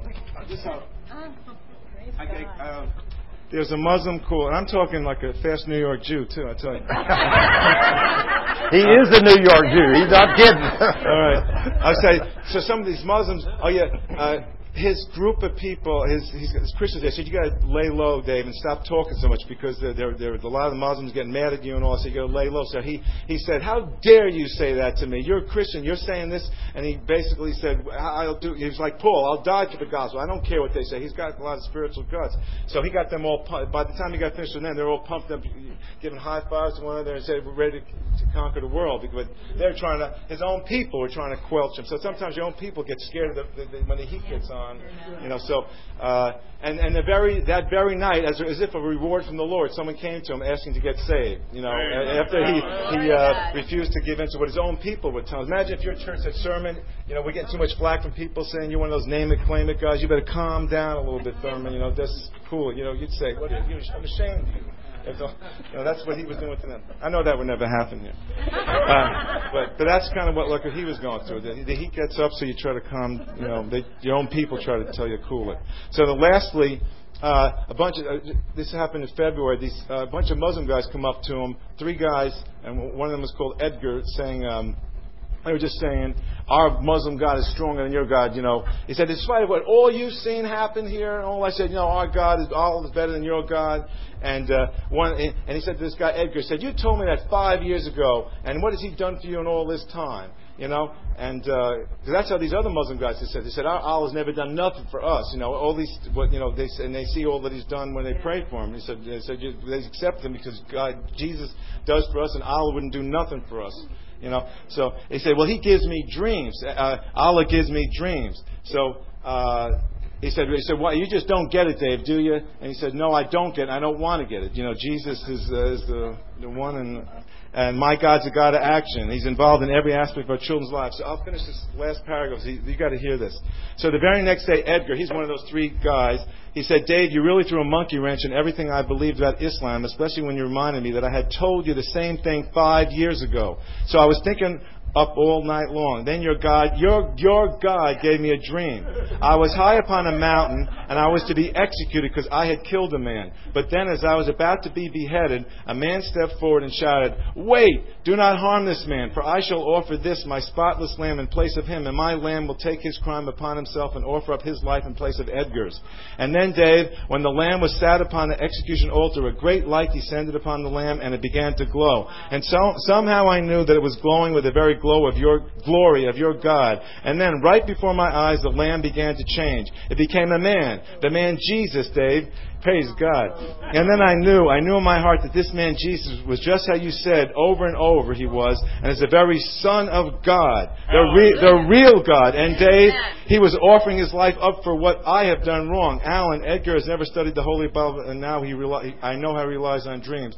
So, then Edgar said, well, they were going to execute him because of me, Dave, and I couldn't let them do that because Jesus had done nothing wrong. I had. So I started running toward the altar and screaming for them to leave him alone and take me instead. But Dave, they grabbed me and held me, and I yelled to Jesus, why? Why are you doing this for me, sir? Jesus looked into my soul, Dave, and he said, why? Because I love you, Edgar. That's why. Alan, Edgar had tears running down his face at this time, and it was a very emotional moment, and I felt the very Spirit of God's presence in my cell.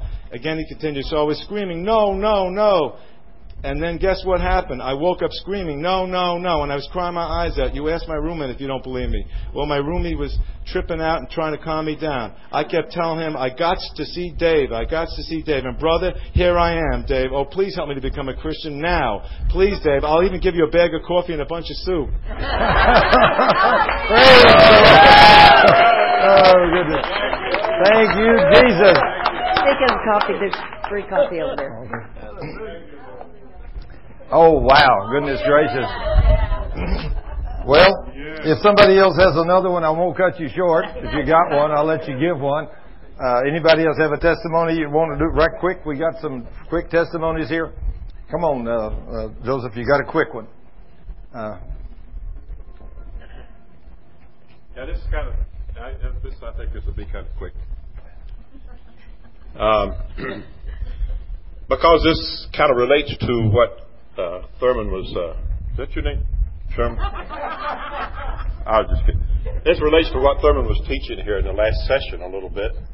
I have 2 real quick ones here that I'd like to bring out. One is an older sister of mine, Norma Lee, who lives in Suffolk, Virginia. And she will be 84 years old in May. And 6 years ago, in January, she came down with cervical cancer. And when they put her in the hospital to remove the cancer as much as they could, and they couldn't get it all. But while they were at it and checked her out, they discovered it was a very aggressive cancer, and it had already spread through her lymph nodes throughout her body. It was in her lungs and her liver, her pancreas, just about everywhere. The doctor came back to her and told her that there was not really anything they could do, that it was terminal. So she says, well, how long do I have to live? And he says, well, if you take chemotherapy, he says, maybe for as much as 4 months. Maybe a little longer. Probably not quite that long. She says, what if I don't take chemotherapy? He says, well, 4 weeks tops. So she says, well, in that case, I don't think I'll take the chemotherapy. She went home and went to her elders of her church and had them anoint her and pray for her. And she never went back to the doctor. And she tells us today that she says, I may still be riddled with cancer. I don't know. If I am, she says, it doesn't bother me. And we just visited with her just a few months ago, as a matter of fact, back in Virginia. 6 years ago? 6 years ago. January 6 years ago. And she looks healthier now than she's looked in years. Amen. Absolutely. And she's just really happy and just really truly serving the Lord. Now here's the other one. That is wonderful, but here's one that's not quite so. It's a little sad. We have a daughter-in-law who came down with a similar cancer here last year. I don't know how long it had been growing in it before they found it. We just found it last fall. She has colon cancer, and the doctors say it's a very aggressive type of cancer. But it hasn't spread so far. And she claims to be Christian, and so does our son, the same. And we have been visiting with James Robertson Ministry. As a matter of fact, we were there when he was taping this session on marriage that Thurman mentioned earlier. And I don't know exactly how this came about, but I don't recall quite exactly how it came about, but we were discussing about casting out demons with someone there, and a precious lady of this congregation happened to be there and overheard our conversation. And she went out to her car and got a couple of tapes. It was Rosemary. And she went out to the car and got a couple of CDs, that is, and brought them in of Thurman. And we set them aside for about a month before we got around to listening to them. But when we did, we immediately went to son and daughter-in-law and had them come here to one of Thurman's healing ministries, Saturday afternoon healing ministry. This was back around about October. I think it was in October last fall. And they found it interesting, and it did make a change of heart in our daughter-in-law. And later on, after we went home, after they went home, I wasn't there, but my wife was there with them. They were discussing this issue, and she manifested and started screaming at my wife and telling her that she hated her. And she really had quite a demonstration there. When they got her calmed down, and our son prayed for her to cast the demon out. Yeah. And then she seemed to have a change of heart, at least on the surface. She apologized to my wife, and she told my wife that she says, "You're the best mother-in-law that anyone could ever have." And she had no real reason to hate her in the way that she did. Well, she didn't. She'd had a problem with me too, as a matter of fact. But later on, she apologized to me and asked for my forgiveness, and I did. However, they would not come to faith in the Lord over this cancer. They put their faith in the doctors instead. And as 2 days from now, on Monday morning, she'll be going into the hospital for an operation, and she'll have a colostomy? A permanent colostomy, when you have to wear the little bag and so forth. And she's only 34 years old. And it's a sad situation. I wouldn't know how to tell you to pray for her, but I'm sure Thurman knows. But she still, they believe this. They see themselves as good Christians, but they put their faith in the doctors rather than in God.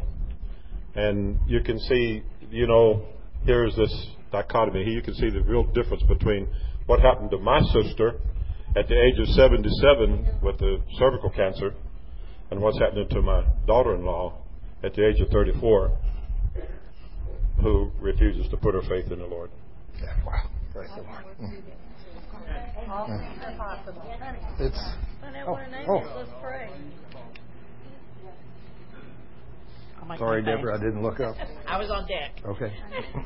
Well, at work we have a man that sits beside me, and after coming to work there, he realized that I came to this ministry because he had heard me talking about healing, and he had heard Thurman years before at a men's breakfast meeting or such.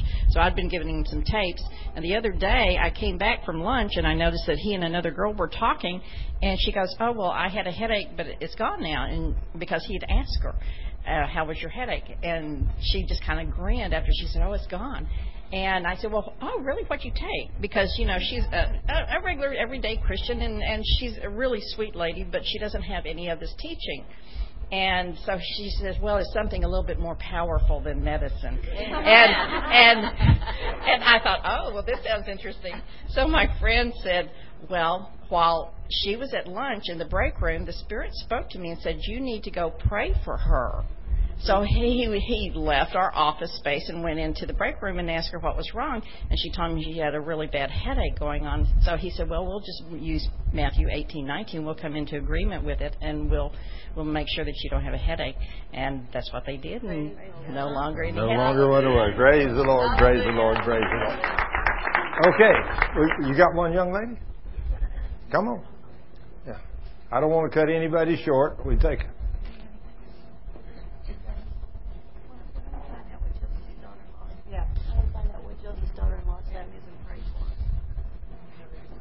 Okay. Hold it up close. That's all you got to do is hold it up and talk into it. Is that good? Can That's you hear it. me?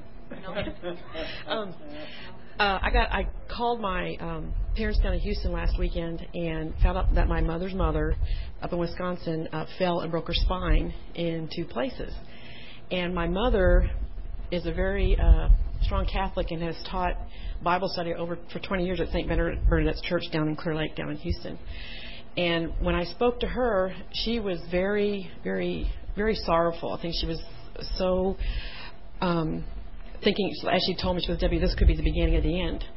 Well, I've started listening to these tapes from a friend of mine that has gone to your church here, and she's given me tapes, and since October I've been on fire. And so, and I'm learning Scripture. I mean, a Catholic, you're not taught, so now I'm learning it and kind of applying it. So I took the little I know, being a baby Christian here, and I applied James 1:6-7. I told my mom, I said, "Mom, no." I said, "You've got to take this and go with faith." You know, I said, it says in James 1:6-7, you're going to have to pray without a doubt, with no wavering, that she will be healed. I said, "Grandma is healed." I said, "You know, Jesus died on the cross. If he, you know, by his stripes we are healed. We're done. So you don't have to accept it." And I did 2 Corinthians 1:20. All the answers are yes in Christ. And I did Matthew 18:19. And as I did it, this girl's getting dangerous. Well, I did it. Amen. Those are my 3 that I live with right now, and they're working. And so let's see. I took my mother. I asked her, and I said, "Do you agree?" And during the prayer, she said, "Yes, I do." By the time we were through that conversation, my mother's spirits were so lifted. I mean, she told me, she goes, "I'm not going to even worry anymore." I mean, if that's all that, at least her spirit was healed. And then I called my folks this weekend, and basically the doctor said that they didn't think she'd be able to even sit up in some sort of support thing she'd have to have on her back. And so that's why Mom was so sorrowful. And my dad said they did surgery. They had to do surgery to get the fractured spine. They fused it, and they said not only she's going to be able to go back to where she was before, she's not going to have to. She'll be okay. She'll be all right. Anyway, you're learning, aren't you, young lady? Praise the Lord. I love it when people get on fire for Jesus, don't you? The Word of God. It's amazing. Now, what is it that made a difference in her life? The Word. That's what made the difference in your life. The Word. The Word. What made the difference in my life? The Word. What made the difference in Alan's life? The Word. All of us. When you get a hold of the promises, it's just like so many people don't understand that when you read God's Word, when you think about the promises that are in this Word, I want you to think that under the New Covenant, I want you to take your Bible now. We're going to talk about some of these great and awesome promises that are ours. I want you to turn to Matthew 17, and I want you to see what will work for us if, in fact, I want you to turn to Matthew 8 first, Matthew 8:17. And I want you to see this great and awesome promise.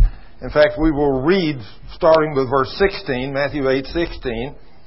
And it says, when the evening was come, they brought unto him many that were possessed with devils or demons. Now today, the church doesn't believe we can have a devil or a demon. I mean, I've asked a lot of people, is it possible for me, I've even asked doctors of theology in the seminary, is it possible for me, a Christian, to have a demon living in my flesh? And they all say, absolutely not. It'd be impossible for a Christian to have a demon. Well, I've learned that it wasn't true back in this day, and it ain't true today. When the evening was come, they brought unto him many that were possessed with demons or devils, and he cast out the spirits with his word and healed a few of the sick. Oh. How many did he heal? That it might be fulfilled, which was spoken by Isaiah the prophet, saying, himself, Jesus, took our infirmities and bare our sicknesses. And you know, I don't know how I could miss it, because in my Bible, himself took our infirmities and bare our sicknesses all in capital letters. Is it in yours too? You reckon he meant for you and me to get a hold of that? Everything else is in little fonts.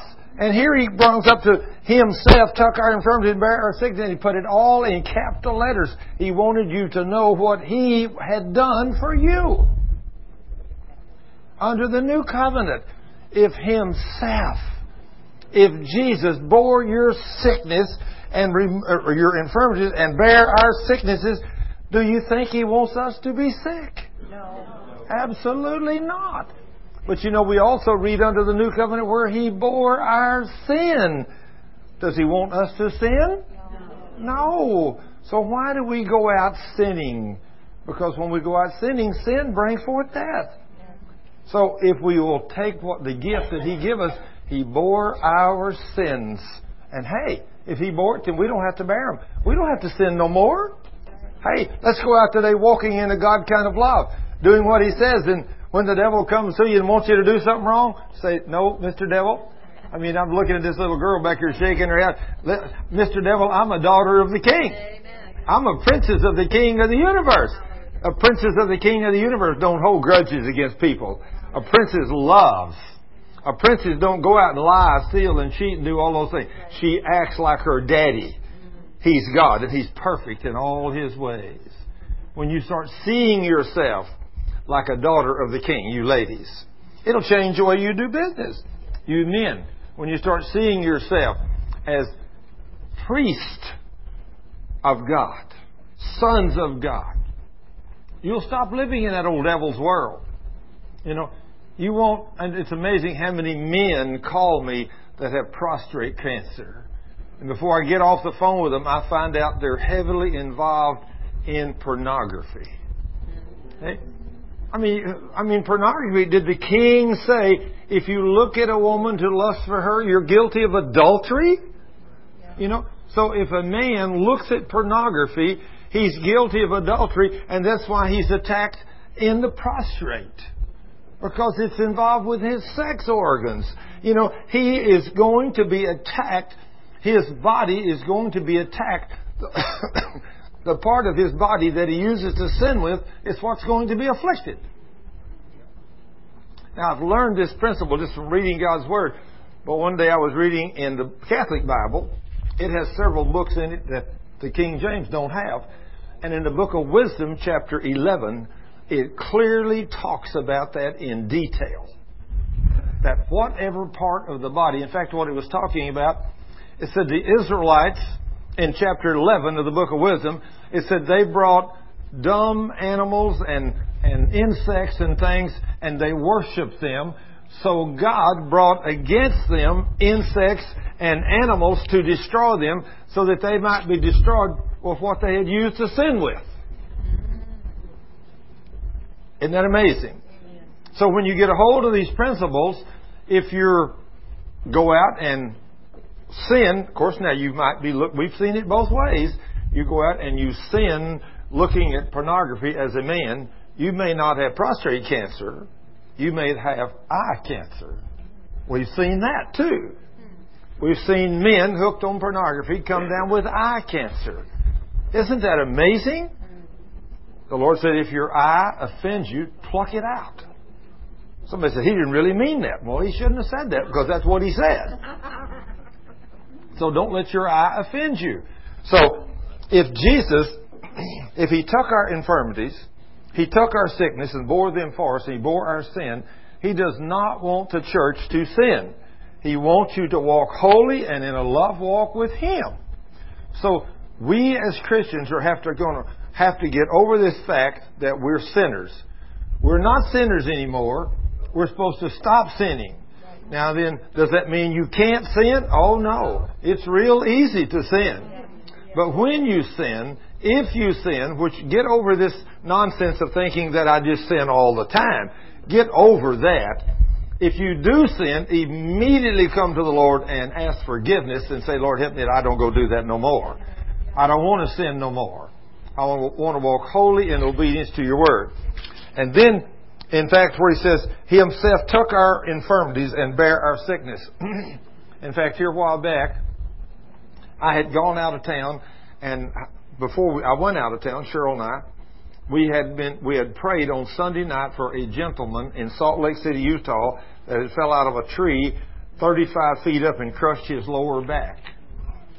He was up in the mountains of Idaho. He was a doctor, and he fell out of a tree, and they had care flighted him out of the mountains. They took him to a hospital, done a CT scan on him, and he had a lower crushed back.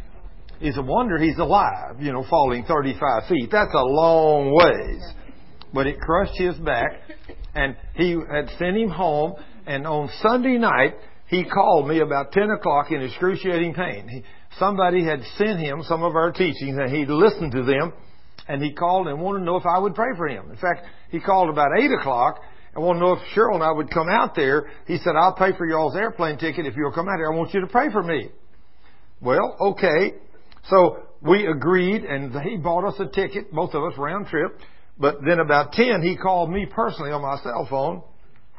And I said, sir, if you will allow me to speak over you, I said, are you in pain? He said, I'm in excruciating pain. I said, the God I serve does not want you to be in excruciating pain. He loves you. He wants to heal you. I said, he will use my faith to heal you. I said, he said in his word, in Mark 11:23, whatever I say with my mouth, if I believe with my heart, I can have it. That's a pretty awesome statement the king made, isn't it? So I said, upon Mark 11:23, in the name of Jesus, I command your back to be completely, totally, miraculously healed right now in the name of Jesus. I said, thank you, Lord. I said, sir, I guarantee the king will do a supernatural healing on your back. And I hung up the telephone. 15 minutes later, the man called back. He was completely healed. In 15 minutes. He was running up and down the stairs. And when I asked the Lord to do a supernatural healing on his back, I didn't realize what I had said until he went back to the doctor to have him check his back. And when they'd done the x-rays, I told him, said, Dr. Young, don't bend over. He said, what do you mean? They said, you have no disc in your back. On the x-ray, nothing shows up. There's nothing attached to holding the upper and lower back together. Can God go beyond your wildest dreams? So he can bend over, he can run, he can play, he can do everything. But we went out there the next morning. He called back that Sunday night, 15 minutes after I prayed for him, and said he's healed. And we get on an airplane the next day and fly out there, and he picks us up himself at the airport, takes us to his house. We teach all of his people, we teach people that works for him. He owns a huge outfit out there. He's got clinics. He's got doctors working for him. He's got people all over the place, and he's got 700 employees. And the guy and nearly all of his employees are all Mormons. So I had a real privilege to sit before some of them and talk to them about Jesus. And I told them, I said, now one thing I want you to know, the Jesus I serve was never the brother of Lucifer. I said the Jesus I serve made Lucifer. Yeah. And I said the Father, God that I serve, was never a man, and He became good enough to become God. He was always a spirit, and He was always God. And they said, now wait a minute. And I said, now wait a minute yourself. I said, how long has it been since y'all seen a miracle like this in your Mormon church? And they said, in 100 years of recorded history, we've never seen such a thing. I said, well, I didn't come out here with enticing words. I'm just an old Texas country boy that barely speaks English. But I said, I came out here with a demonstration of the Spirit's power. Amen. I said, the man that's sitting here that you know, that you love, that's your employer, your good friend, your husband or whatever, your friend, he called me. I didn't call him. And the God I serve was merciful to him over the telephone and completely healed him. Now, why do you think he did that to a man by the name of Young, that his great-great-great-uncle was Brigham Young? Now, why do you think God would heal a Mormon like that with such a miracle? He's trying to get their attention out there. He's giving them a wake-up call. He didn't just take any little insignificant nobody. He took one of the most powerful men in the Mormon church to heal him. Hallelujah. Glory to God. So when we came back home, we were out there about 3 days. We came back home, and of course, he wanted to pray for me. He also has these oils. He makes these oils. Some of you may have heard of Dr. Young and Young Living, and he makes these oils. So he wanted to pray for me. Well, like a dummy, I let him pray for me. He anointed me with one of his oils and prayed over me. And when I got home, we came home on Thursday. And Sunday night after church, when I went home, all of a sudden I felt my left leg on fire. I pulled my boot off and pulled my sock down, and from my knee down to my ankle was blood red. I mean, it looked awful. I ain't never seen nothing like this. I said, I rebuke you, devil, in the name of Jesus. And I just put my boot back on, went ahead and read email till 2 o'clock in the morning. We went to bed about 7 o'clock that morning. Cheryl was going to get up to go to the bathroom or something. So I said, honey, as you go by, turn the light on, look at my left leg. She said, what do you mean? Something's wrong with your leg? I said, well, it was about 2 o'clock this morning, but I didn't tell you, but now I'd like to see. So she turned the light on. When she did, she looked over there and grabbed my leg and said, come out of him, you devil of hell, in the name of Jesus. She realized I had a devil. I had a bunch of them. My leg looked awful. Well, the next morning, of course, I called Ty. And, of course, him being a doctor, I said, Ty, I got to have you pray for me. He said, what's wrong? I said, well, something serious wrong with my left leg. I said, it looks awful. I want you to pray for me. He said, no, I'm coming and look at it. I said, no, you don't have to come over. He said, no, I'm coming. I'm going to be there in a few minutes. And then I called Eldon and told him the same thing. He said, I'm coming over to pray. I said, no, Eldon, you all don't have to drive all the way before you all over. Just pray for me. He said, nope. So these guys are coming over here. On the way over, Ty is praying. He said, Lord, what's the deal with Thurman? What is the deal, Lord? And he said, the Lord spoke to Ty and said, tell him when you get over there that you stopped by a Buddhist temple and bought a bottle of oil. And that if you will anoint him with this oil, it will heal him. Ty gets out there and he looks at my leg and said, man, what you got is life-threatening. He said, if you wasn't a man of faith, I'd have to take you to the hospital. We'd do surgery on you right now. But he said, I know you're not going to go. But he said, I'll tell you what I've got. I've stopped by a Buddhist temple on the way over here, and I bought a bottle of oil. If you'll let me anoint you with this oil, I guarantee it'll heal you. I said, there ain't no way you're going to touch me with that oil. But he said, obviously that's what you did. And then I thought, oh my goodness, I let him anoint me with oil and pray over me. Be very careful who you let lay hands on you and anoint you with oil. It almost cost me my life. almost cost me my life. Be careful. I mean, even when you walk in faith, you can get killed. The devil is out there to take us out. And after one of the greatest miracles I'd ever saw, I mean, that's not too significant of a miracle to pray over a doctor and see God put a supernatural back in there that whenever they do x-ray, even the discs don't even show up. But yet He's able to run and play and do anything He wants to do. But God can do anything, can't He? See? But see, if we don't pray in faith, nothing happens.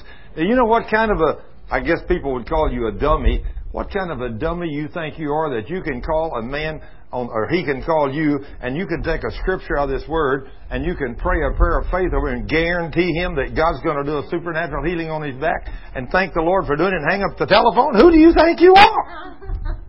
Well, I think I'm a son of God. That's who I think I am. I think I'm a child of the King of the universe. And I think He's no respecter of persons. And I think He'll do the same thing for you He does for me. I mean, I'm not unique.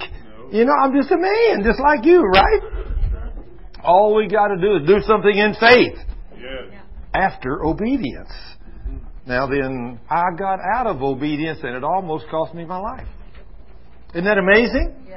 It took a week or so of prayer of all my friends to get this thing gone away. But today, praise God, my leg's been perfectly normal ever since. And Ty's grateful and I'm grateful. He ain't ready for me to leave yet and I ain't ready for him to leave either. When he said yesterday, I'm just on the past Jupiter or whatever it was, I'm on the way to heaven. I said, you lied. Oh, goodness gracious.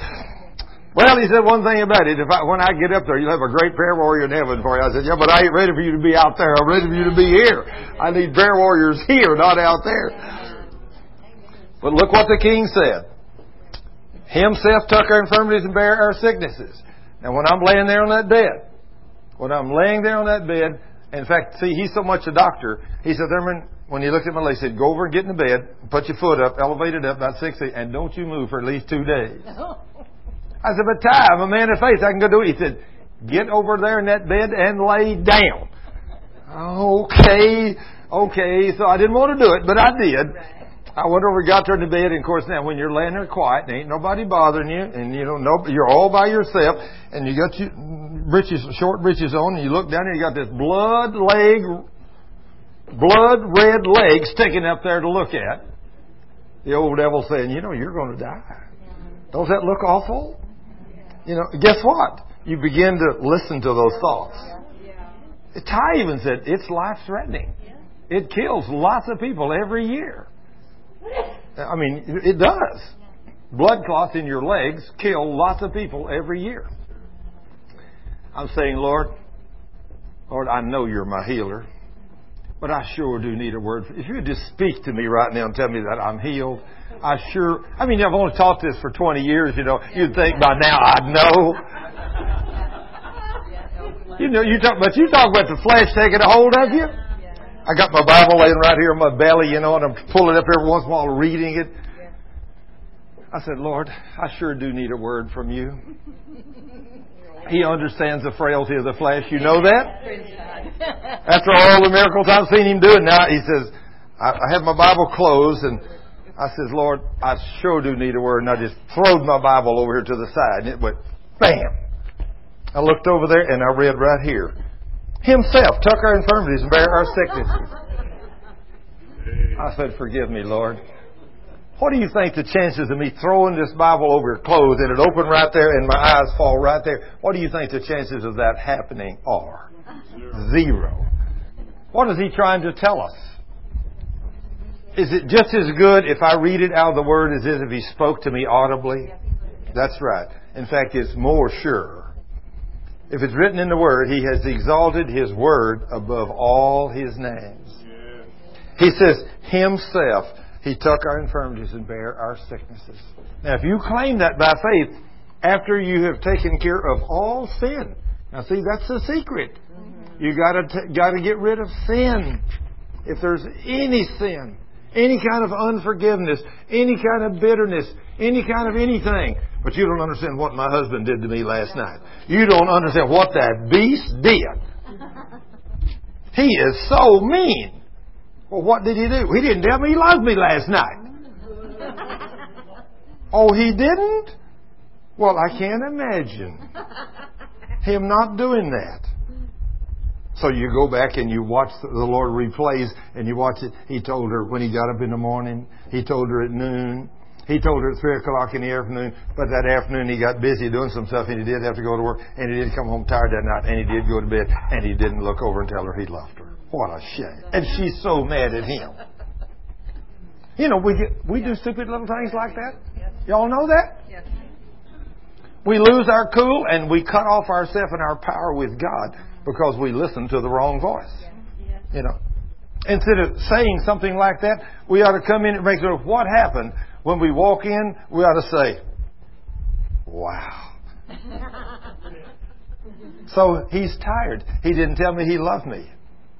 He's over there. You wait till he goes to sleep so you know he ain't going to tell you. You reach over and tap him on the shoulder. What? I want to tell you I love you. Oh, honey, I love you too. What'd you wake me up to tell me? Just because I love you. Just because I love you. You know, just like this morning, I rolled over and put my arm around my honey bunny and I thought, well, I wonder if she's awake. And she says, I kind of snuggled up a little. She said, what? I said, you're awake? Yeah, I'd love you. Just want to tell you. I was fixing to get up. You know, I want her to know. Of course, sometimes she says, well, I wish you hadn't woke me up to tell me. But, you know, you can't win all the time, so what's the big deal? She's not quite that mean. I'm just kidding her a little bit here. But look at that promise, what Jesus did. Okay, now then, I want you to turn over to Matthew chapter 17. Go just a little bit further. Let's go to Matthew 17, and let's see what the king said here. In Matthew 17, and let's start here in about verse 14. And when they were come to the multitude, there came to him a certain man kneeling down to him and saying, Lord, have mercy on my son, for he is a lunatic, and he's sore vexed, for oftentimes he falls into the fire and often into the water. Now what does it sound like this young man has? Epileptic seizures. And I brought him to your disciples, and they could not cure him. So Jesus was very nice to his boys right there.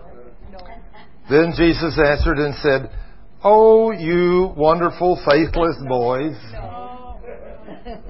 Oh, that's not the way he did that, is it? Oh, you faithless and perverse bunch. That you think that's more like it? How long shall I be with you? How long shall I put up with you? Bring him hither to me. You think the king wants this boy healed? Yeah. He had commissioned his men to do this, hadn't he? But they couldn't do it. This sounds like us today, doesn't it? He's commissioned us to do this too, and we don't do a very good job either. So I would hate for the king to stand right here today and look me right in the eye and tell me what he thinks about me. Oh, you faithless critter, you. You have no faith hardly at all, just a little teeny bit. Then he says, and Jesus rebuked the devil. What did Jesus do? He rebuked the devil, and the devil departed out of him, and the child was cured from that very hour. Then came the disciples apart, and why could we not heal him or cast him out? And Jesus said unto him, because of your unbelief. So what do you think's wrong with us today? Unbelief. Verily I say unto you, if you have faith. Now, do you have to have faith? Obviously, we have to. He says, if you have faith as a grain of mustard seed. Now, that's a little bitty thing, isn't it? So we don't need much, do we, brother? But we got to have a little. Now, if you have faith as a grain of mustard seed, you shall say unto this mountain, remove hence to yonder place, and it shall remove, and nothing shall be impossible with you. Now, what kind of power do He give you, young lady? Beyond your wildest dreams, huh? And you know what? I can just see it now.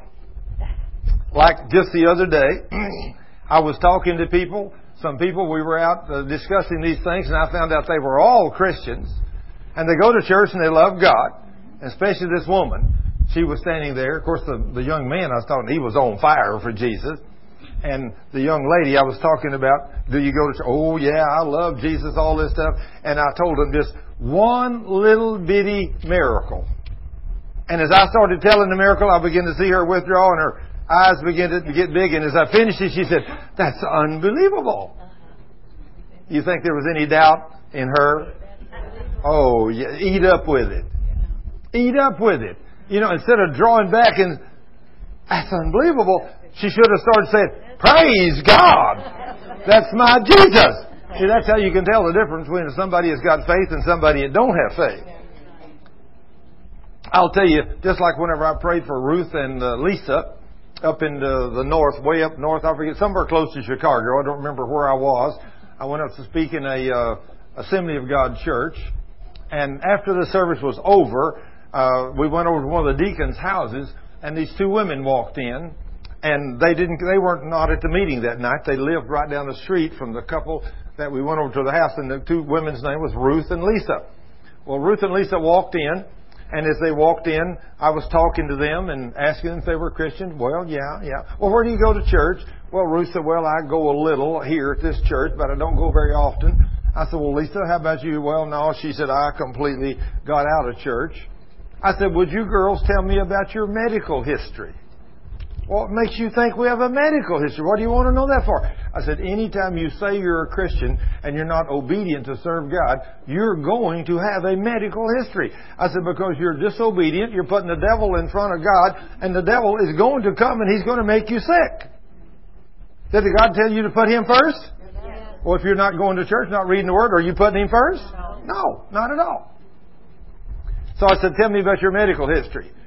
Well, Ruth said, "Well, I've had a little bit of a problem. Said I had surgery in a rotor cuff or something in her right arm, and they went in and had to fix it, do surgery, but said they had to put some stainless steel bolts in my arm, and so said I can only raise my arm about this high." And I said, "Oh, okay." And I looked over at Lisa. I said, "How about you, young lady?" And she said, "Well, I've had 4 back surgeries. The last time they put 2 stainless steel rods in my back. And I said, my back's very stiff. I can barely bend. It hurts to walk. And they want to do surgery again. But I told them, no, I'm not going there no more." I said, "Well, how would you two girls like for Jesus to heal you?" Well, they ain't never heard such thing. And I said, "If you will repent of your sins." "What sins?" I said, "See, y'all are so dead spiritually, you don't even know what sin is." I said, "You need to repent." I said, "Just not going to church and not serving God is sin." I said, "You girls need to repent and make God a promise that you'll ask Him to forgive you of all your sins, and then make Him a promise that you'll start going to church every Sunday." Well, Ruth said, "If I do that, God would heal me? Where I could raise my arm up?" I said, "Sure." Now, Lisa, she's just listening. And so Ruth said, "Well, Lord, I repent. Lord, I'll go to church every Sunday. I'll read your Word. I'll do anything you tell me to do if you'll heal my arm."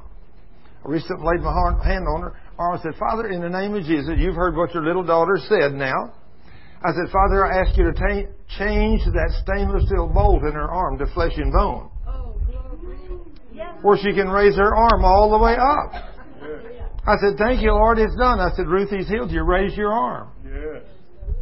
Now, some people you just tell that to, and when you start doing, they say, "No." What? Well, see, it takes faith.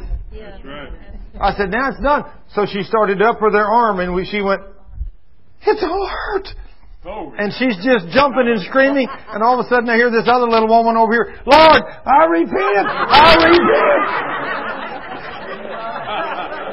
Why do you think God does these things? He loves you. That's why He does this. So I said, "Okay, now Lisa, you'll go to church." She said, "Lord, I'll do anything. If you'll take this pain out of my back, Lord, I'll do anything."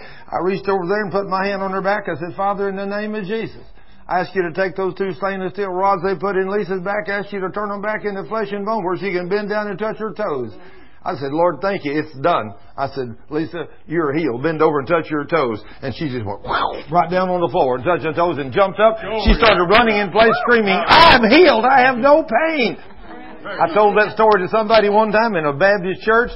And I said, and I laid my hand on her and said, Father, in the name of Jesus, I ask you to turn the stainless steel bolt in this woman's arm back into flesh and bone. And the guy said, wait, Thurman.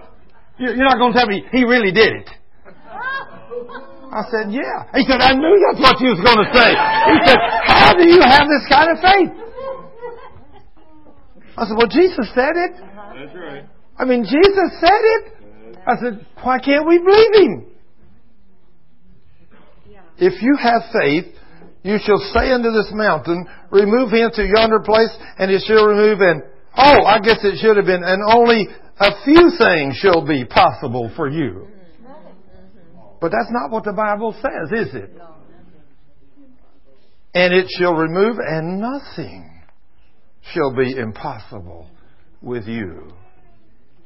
If you don't step out in faith and do some of these things, I remember a preacher one time that used to be one of the big men down here at Dallas Theological. And he got a hold of this, and they kicked him out. They kicked him out. One day he was in a church out in West Texas, speaking to about 4,000 people, somewhere out west. Maybe it's California. He was west of here somewhere. And he said, I'm right there preaching to 4,000 people in this big church. And all of a sudden the Lord spoke to me and said, there's a man here by the name of John Doe. He called the man's full name. Said he has this problem. I want you to call him out right now. I want to heal him. So he said, I stopped and I looked and said, Lord, I didn't say this out loud. I said it silently. I said, Lord, if I call him out and you don't heal him, it's going to sure make me look like a fool. See, it's amazing what we think, how we rationalize. You know what the king's answer was? I made my son look like a fool for all of you. Now you just obey me. Oh, that's right. That's right. Whoa! He said, okay, Lord, okay. He said, there's a man here by a certain name. Stand up. The man stood up. He said, you have this disease? He said, I do. He said, come down here. He come down there. He said, the Lord just spoke to him and told me right now he wants to heal you. He reached up and touched him, said the guy was instantly healed right in front of 4,000 people. Why does God do those kind of things? Because He loves us. That's right. Why does He do all the things He does? Why does He do all the stories we heard Alan tell a while ago in those prisons with all them Muslims that believe in some wild God, that don't ever do nothing for nobody except kill people? Why does He do miracles like that in front of all those men? To prove to those men, hey guys, I'm real. And I love you. I love you. I want to save you. That's why God does everything He does. Because He's given us this power and we do not believe Him. What shall be impossible to you? Now, it takes believing that, doesn't it? If you have faith. Now, if you have faith as a grain of mustard seed. As a grain of mustard seed. That's a little bitty tiny thing. And when we got saved, He gave us this little measure of faith. What do we make that mustard seed do? Do we take it and throw it in the trash? Or do we take it and plant it in the ground? When you take that little tiny mustard seed and plant it in the ground, you water it and everything, it grows up to be a little bitty thing about this big. Is this as big as it gets? Nope. How big does it get? Huge. As far as the garden plants, it becomes a huge one. It says it becomes so big that all the birds come and land in its branches. It all came from that little teeny tiny seed. I mean, just think. You take a little bitty tiny acorn, big as the end of your finger, and you plant that one little acorn, and I've seen those things come up into trees that are this big around, that are 40, 50, 60 feet tall. Come from that little tiny seed. How's your faith going to increase? Get into the Word. Read it over and over and over.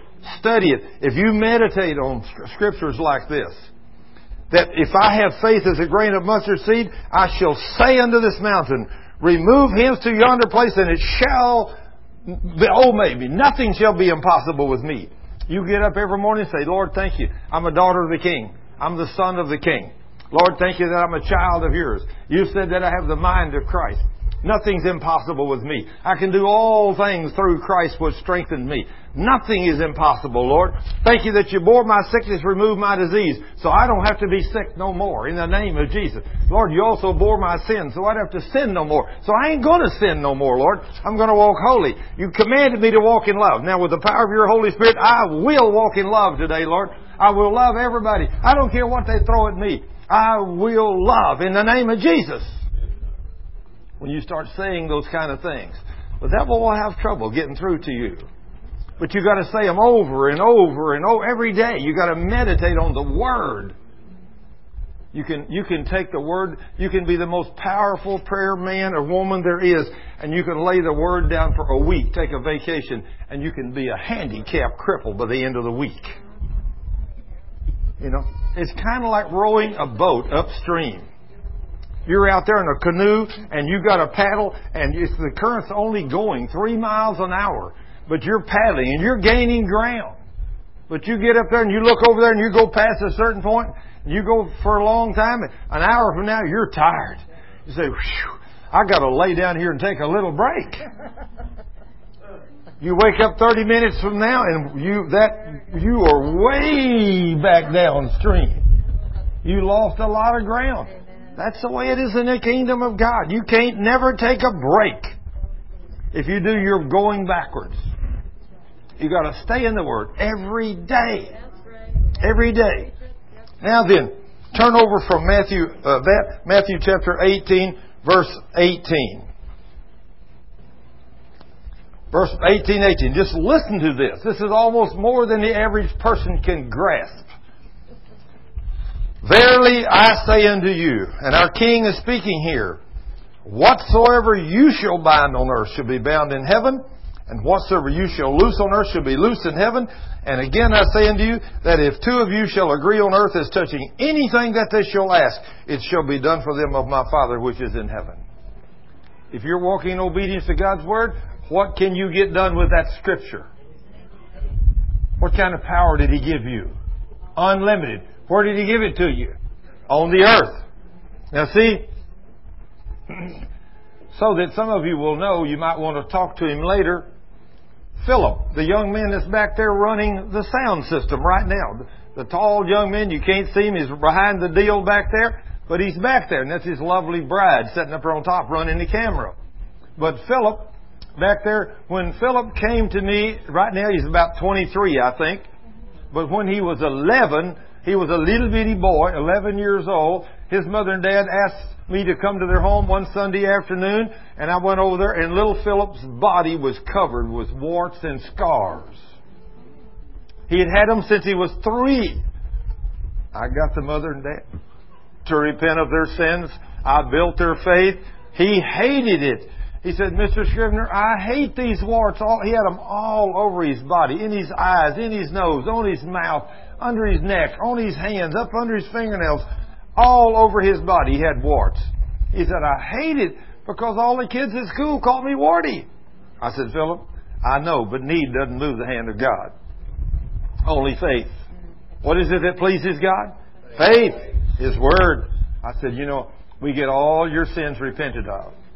And your mother's and dad's sins repented of. And we build your faith. So for 2.5 hours, I built their faith. And at the end of that 2.5 hours, I said, Philip, do you believe that Jesus I've been reading about and all these promises He made us in here, you believe He can take these warts and scars off your body? And that little 11-year-old boy looked at me and said, Mr. Scrivener, after what I've heard you read out of that book today, I believe Jesus can do anything. Amen. Is that the kind of faith the King's looking for? Amen. That's what He's looking for. I took this promise that we just read, Matthew 18:19. What does it say? Again, I tell you that if 2 of you on earth agree about anything you ask me for, it shall be done for you by my Father in heaven. What's our limitations? On earth. And anything we ask, and 2 of us agree. Well, there was 5 of us. His mother and dad, him and his little sister, and me. So we knelt on the floor in that little living room that day, up there in Justin, Texas, and I asked the Father in the name of Jesus to remove every one of Philip's warts and scars in the name of Jesus, and I thank the Lord for doing it for him. We stood up. His mother said, when are they going to come off? I said, that's the only thing God don't tell me is when. I said, they may drop off immediately. It may take a day. It may take a week. I don't know. But I said, I guarantee you, if you stay in faith with me, with no doubt in your heart, in a few days to a few weeks, this boy will not have a wart or a scar on his body, but you got to believe. I said, I'm going to guarantee you something else. When I walk out of this room, there's going to be a little enemy that's going to come in here and say, now, you don't really think, just because this old gray-headed man knelt there on the floor and read a verse out of this old book, that these warts and scars that he's had for 8 years is going to go away. Now remember, they took him to the doctor and they burned all them off the top of his hand, and it came back. The scars are all there to prove they burned them off. But the warts all come right back in the scars. You don't think that just because he prayed that they'll go away. I said, when that happens, you don't even entertain that thought. You run over and get this book and you say, Mr. Devil, I want you to see what Jesus said right here in Matthew 18:19. And you stand on that word. And they did. And the next morning at 7 o'clock or about that, Mama goes in to check Philip to see, and all the warts on the ends of his fingers and under his fingernails were gone overnight. And then over the next 3 weeks, every wart on his body completely went away. And then that third Sunday, whenever Mama come up there, she says, Thurman, look, I've never seen anything like this. She said, God has removed all of Philip's warts. Only thing left is them 2 scars. I said, Mama, don't quit believing now. Keep believing with me, and next Sunday he won't have any scars. Now, Mark 11:23, what did he say I could have, ma'am? Anything I say with my mouth if I believe with my heart, right? So what did I say? Keep believing with no doubt in your heart. And next Sunday, he won't have any scars. Mama brought Philip to church next Sunday, and he had no scars. Today, he's 23 years old, and since he was 11, he's had no warts or no scars. Glory to God. Hallelujah. And he's right back there. You can talk to him after church if you want to. See? Isn't it wonderful to have live testimonies around? You know, you go back there and talk to him. In fact, I got tickled when him and Krista started going together. You know, she fell in love with that big hunk of guy, you know. And they're walking along together, how they hold each other close, you know, when they're all so young and all that stuff, you know. And one day I said, Krista, and they decided to get married. I said, Krista, did Philip ever tell you about his warts? She said, what warts? I said, Philip, you never did tell her? He said, no. I said, oh, Krista, I said, you know, if the Lord hadn't come in upon Philip, I said, when you'd have met him, what would you thought if he had warts in his eyes, in his nose, all over his mouth? How would you like to kiss him? She said, ooh. I said, oh, aren't you glad he met Jesus? We're all glad he met Jesus. But we're all glad that Jesus is there to answer these kind of prayers, aren't we? And of course, now they're married. They got a beautiful little girl and everything. And boy, you talk about a prayer warrior, that young man's learning how to pray. Now, when you get a young man gets a miracle like that from God, you think it's hard to prove him God's not real? You ain't proving him nothing. He knows God's real, right? He remembers when he was 11. And the other day I was in the kitchen. He walked in and said, you know, Mr. Sheriff, it's really not that hard to walk in love with God. All you got to do is just stay in the Word. I said, yeah, that's what he's doing. He's staying in the Word. See? Now, these are great promises right here, aren't they? Just think, again I say unto you, that if 2 of you shall agree on earth as touching anything that they shall ask, it shall be done for them by my Father which is in heaven. Did he say, maybe it'll be done? If it be my will, it'll be done? So why do we pray like that? Why do we say, oh God, if it be your will? Now God, if it be your will you please take these warts off of Philip? He'd have still had them. And he wouldn't have that beautiful wife of his either, see? You know? He wouldn't have that beautiful little girl. But he met a man that prayed in faith. That believed the living God. Because the king said it was his will. Anything. Now why is it that these things don't work for us? Number 1, we don't believe. Doubt. What we read back over just a little ways, Lord, why could we not cast this devil out of this boy? He said, because of your unbelief. Your unbelief. You know, there was one verse there we didn't read in verse 21.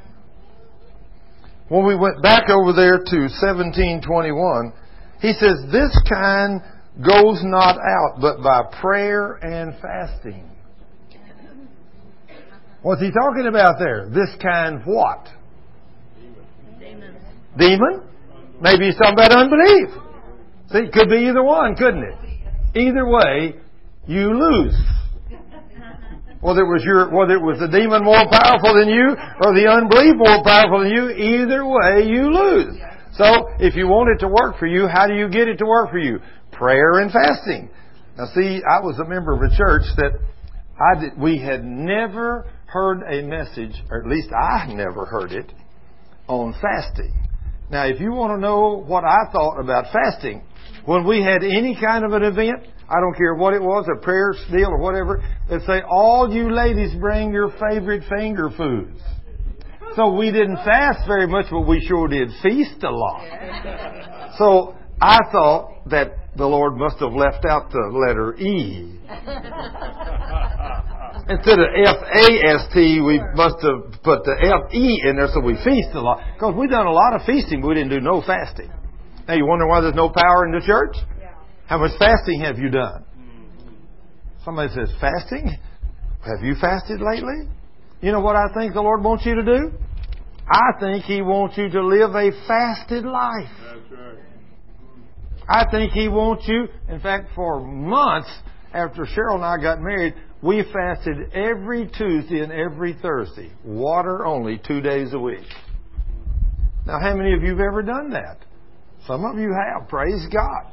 I know Ty fast a lot.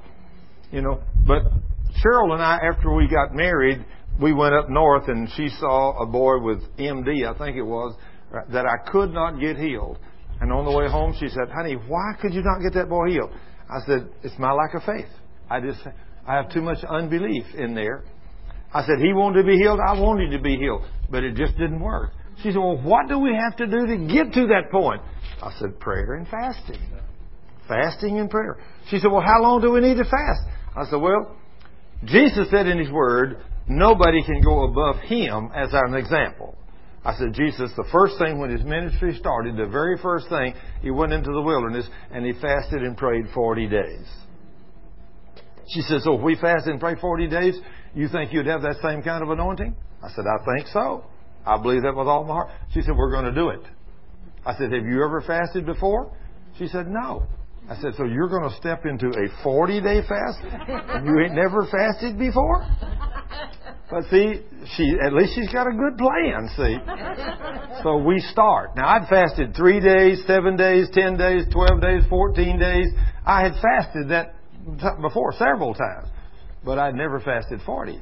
So we start on our 40-day fast. Water only. We make it 18 and a half days. And that morning, after 18 days, Cheryl is so weak. She gets up that morning and picks up something and walks over and throws it in the washing machine, one handful, and goes over and lays down for 30 minutes.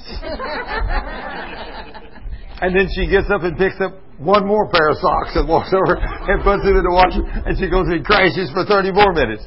And I said, honey, you better stay and rest. I'm going out to Ministry Center. I got to talk to some people about a bus I'm giving away. I went out there, and when I got out there and got out of the car and stood up for 5 seconds, the whole world disappeared. Yeah. I couldn't see anything for about 5 seconds. I could still hear, but I couldn't see. And I said, Lord, I'm sure glad that didn't happen while I was driving. 5 seconds or 10 seconds when you're driving and you can't see. So I take care of the bus, and then on the way home, I said, Lord, I don't know what this deal is about fasting, but we want to fast. And He spoke to me. He said, son, your fast is over today. I said, Lord, why? He said, because I told you that no one could go above what Jesus did. And said, you're trying to go above Jesus. I said, Lord, I don't understand that. I'm just trying to fast 40 days. He said, no. Jesus went into the wilderness and fasted and prayed 40 days. He said, you're trying to work 16 hours a day on top of it. And He said, you can't do that. Because He said, I didn't even ask my son to do that. So if you were to do that, you would go above your master, Jesus, and said, you can't do it. Said, today your fast is over. If the Lord tells you your fast is over, guess what? It's over. It's over. So I go home and tell my lovely bride, honey, today the fast is over. No! We ain't quitting. I said, okay.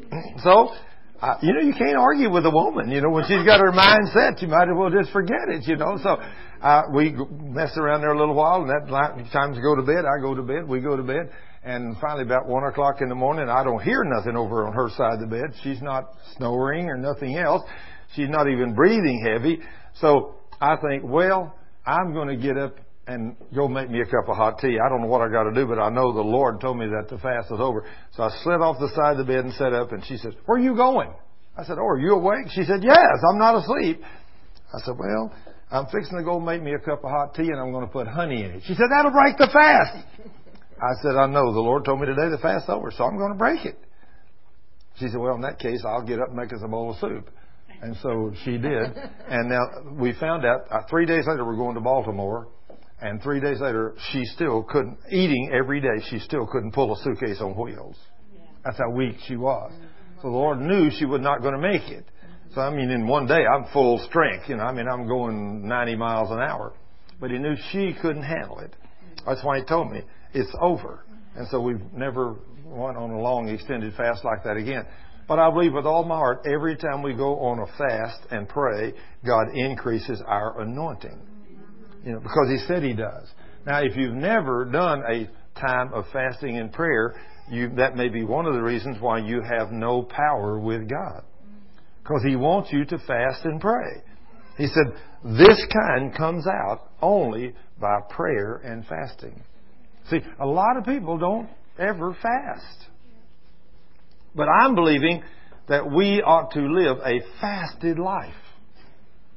Just like me the other day, I stepped on the scales. I always weigh 175. I have for years. But lately, we're up all times of the day and night. And I got to where at night, 12 o'clock, 1 o'clock in the morning, we're still working. I'd come in there and I'd say, I'd like to have something to eat. And of course, I started to say this is Ty's fault, but I ain't going to blame it on him. He likes to eat ice cream before he goes to bed. So I'd think, well, I'll have a bowl of ice cream. So I'd dip out one big scoop and put it in the bowl and have one scoop of ice cream and a few nuts or something, almonds or something. And, after a few days of having one scoop, I thought, why not have two, And after a month or 2 or 3, 2 sounds so good, but this time I'm having 3, and then finally 4. 1, 2, 3, 4 big old scoops with almonds all over it, and sit there and eat that at 1 o'clock in the morning, and then at 1:30 or 2, go to bed. Now you can imagine what that's doing to me, can't you? Do what? No. I don't even think about fat-free ice cream. I don't even want. I want good milk. If it ain't full stuff, I don't want it. I don't do any skim milk. I'm not that kind of guy. I like the good stuff. And so, but I've learned you got to do it. So the other day I hadn't stepped on the scales in a while. I noticed my pants were getting a little tight. It's kind of hard to fast it. Kind of suck it in, So I went in and I stepped on the scales and I weighed 195. I said, what is this? 195? Whoa. I quit eating ice cream. I quit eating all that stuff. I just eat 2 meals a day now, and I exercise like crazy. And after 3 weeks or what it was, I went back in there, stepped on the scales again, 175. I said, okay, Lord, I lost that 20 pounds. Now I'm going to keep it there. But I've learned to keep it there, you got to live a fasted life. You got to eat right and exercise right. Now then, I believe with all my heart, God wants us to take care of this temple He lives in. Don't you believe that? So that's where I'm coming from. And another thing too, I was thinking about a man I took for a ride in an airplane yesterday afternoon. He was about my age, but he had picked up a little bit of weight, and he had a lot of trouble getting in and out of the airplane. And he said, I don't get in and out near as easy as I did 20 years ago because I put on a few pounds. And I told him, I said, that's why I don't put on any extra weight, because I want to be able to jump in and out of this airplane, without a problem. But I have a price to pay to keep this body slim and trim. You know that? I got to eat right and exercise right, and I got to watch what I eat. And so that's just me. But, I want to be able to do what I do. I love being able to climb around under stuff and work on stuff and do all those things. I love it. And I know there's a lot of places I couldn't get and things I couldn't do if I was overweight. So I love working and doing the things I do. And so I can only be responsible for one person right here. I can't do it for nobody else. I can't do it for you. I can't control what you eat. I can't control your body weight. I can't do it for anybody but one person. And that's me. But I can control this one, if I'm led by the Spirit. And when I'm led by the flesh, I go from 1 scoop of ice cream a night to 2 to 3 to 4. I didn't realize I'm sitting there, 1 sure was good. How about 2? I put 2 in there, and then first no problem. 1, 2, 3, 4. 4 big dips in there and played all them almonds all over the top of it. And I have no idea how many calories is in that, but way too many, I'll say that. And over a 2 or 3 month period, what it was, it just put 20 pounds right around my middle. But I didn't notice until I had to suck it in to put that belt on. There's something wrong here. I'm not normally like that, but now I know what it was. And it's the ice cream. So anyway, now then that let's go ahead and let's go to some more. Let's go to Matthew 21.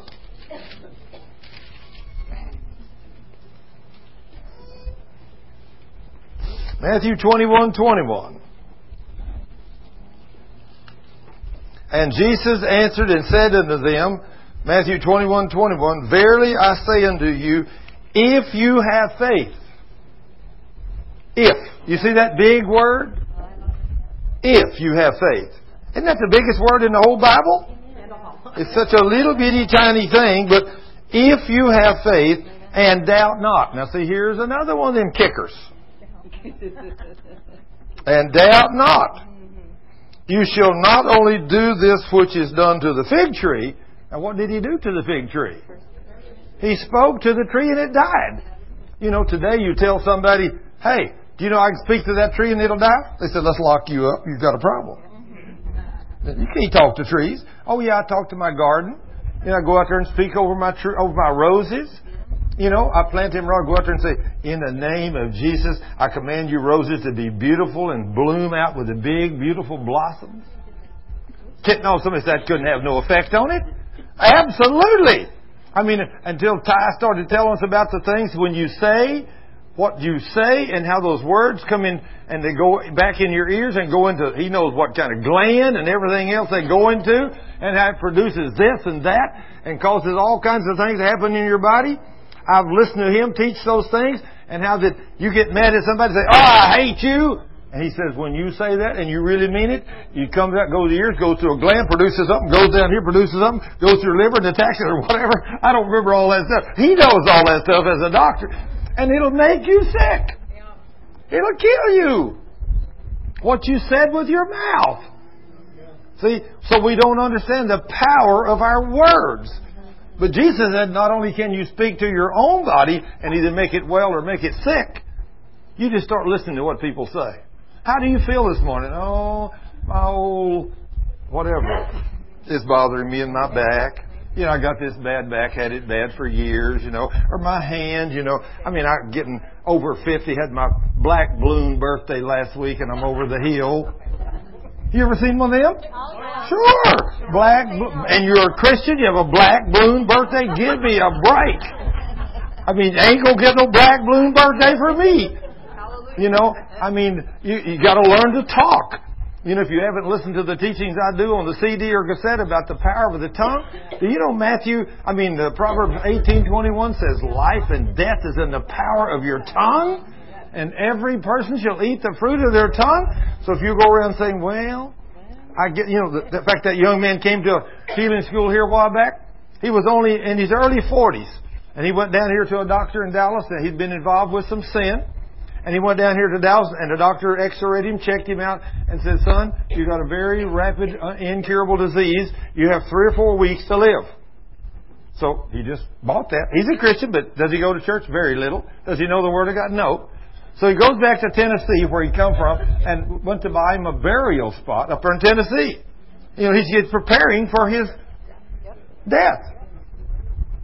He's bought into this. And the guy, well, he met a guy up there and said, you know, so what's wrong with you? He said, well, I'm going to die. The doctor said I'm going to die in a few weeks, so I'm getting my everything together, so it'll have to be all taken care of. He said, let me give you a CD. And he handed him a CD. It says Thurman Scrivener. And so he said, I take that and I listen to that, and he come to the next healing school.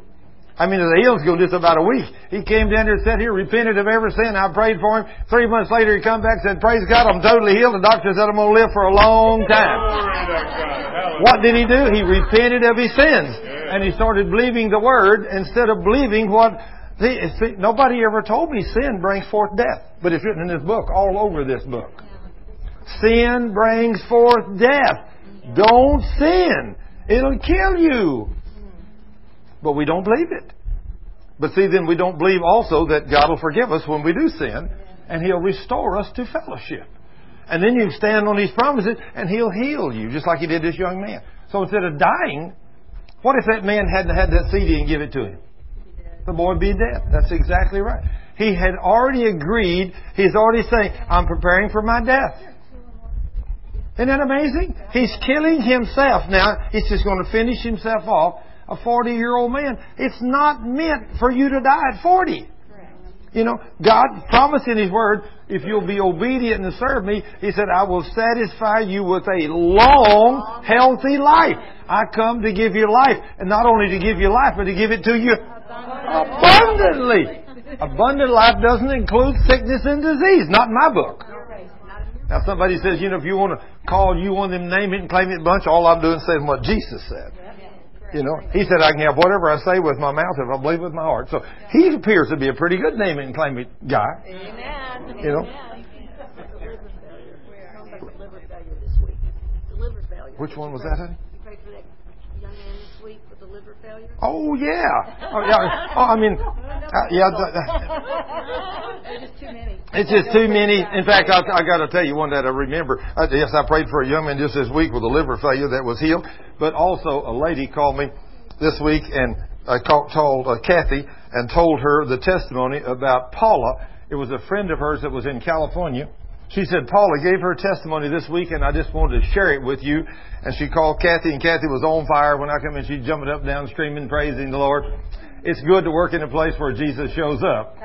You know, your employees get excited, you know, and I love it. But I had forgotten this miracle. Of course, it was kind of a little insignificant miracle, as you'll see. This girl, you can understand why I forget these things. I was in Manny, Louisiana, teaching the Word. And Beth down there, a relative, I think this lady, Paula, is a relative of Beth. And she had went to California to visit friends or relatives. And she was riding a horse. And when she got on the horse, she pulled it too much. And the horse reared up. And of course, she pulled it harder. When she did, the horse kept coming up.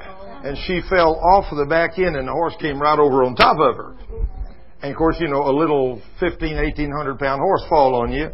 You know, that's kind of hard on your back. It broke her back. And so she's in the hospital a few days. I don't remember how many. But she's in excruciating pain. And when I was down there, Beth said, Thurman, would you call Paula and pray for her? I said, sure. So I called her and talked to her for, 45 minutes or an hour. I talked to her about sin. Talked to her about faith. Talked to her that you got to believe God. You got to get your sins repented of. And then He promised that He'll do these things for us. I quoted several of these promises. And then I prayed for Paula. I said, now then, do you believe the promises of God? Now see, all these promises, you got to know that in 2 Corinthians chapter 1, verse 20, no matter how many promises God made us, the answer to all of them are yes and amen. Now, how many of God's promises are yes? All. So why do we have such a problem believing the King?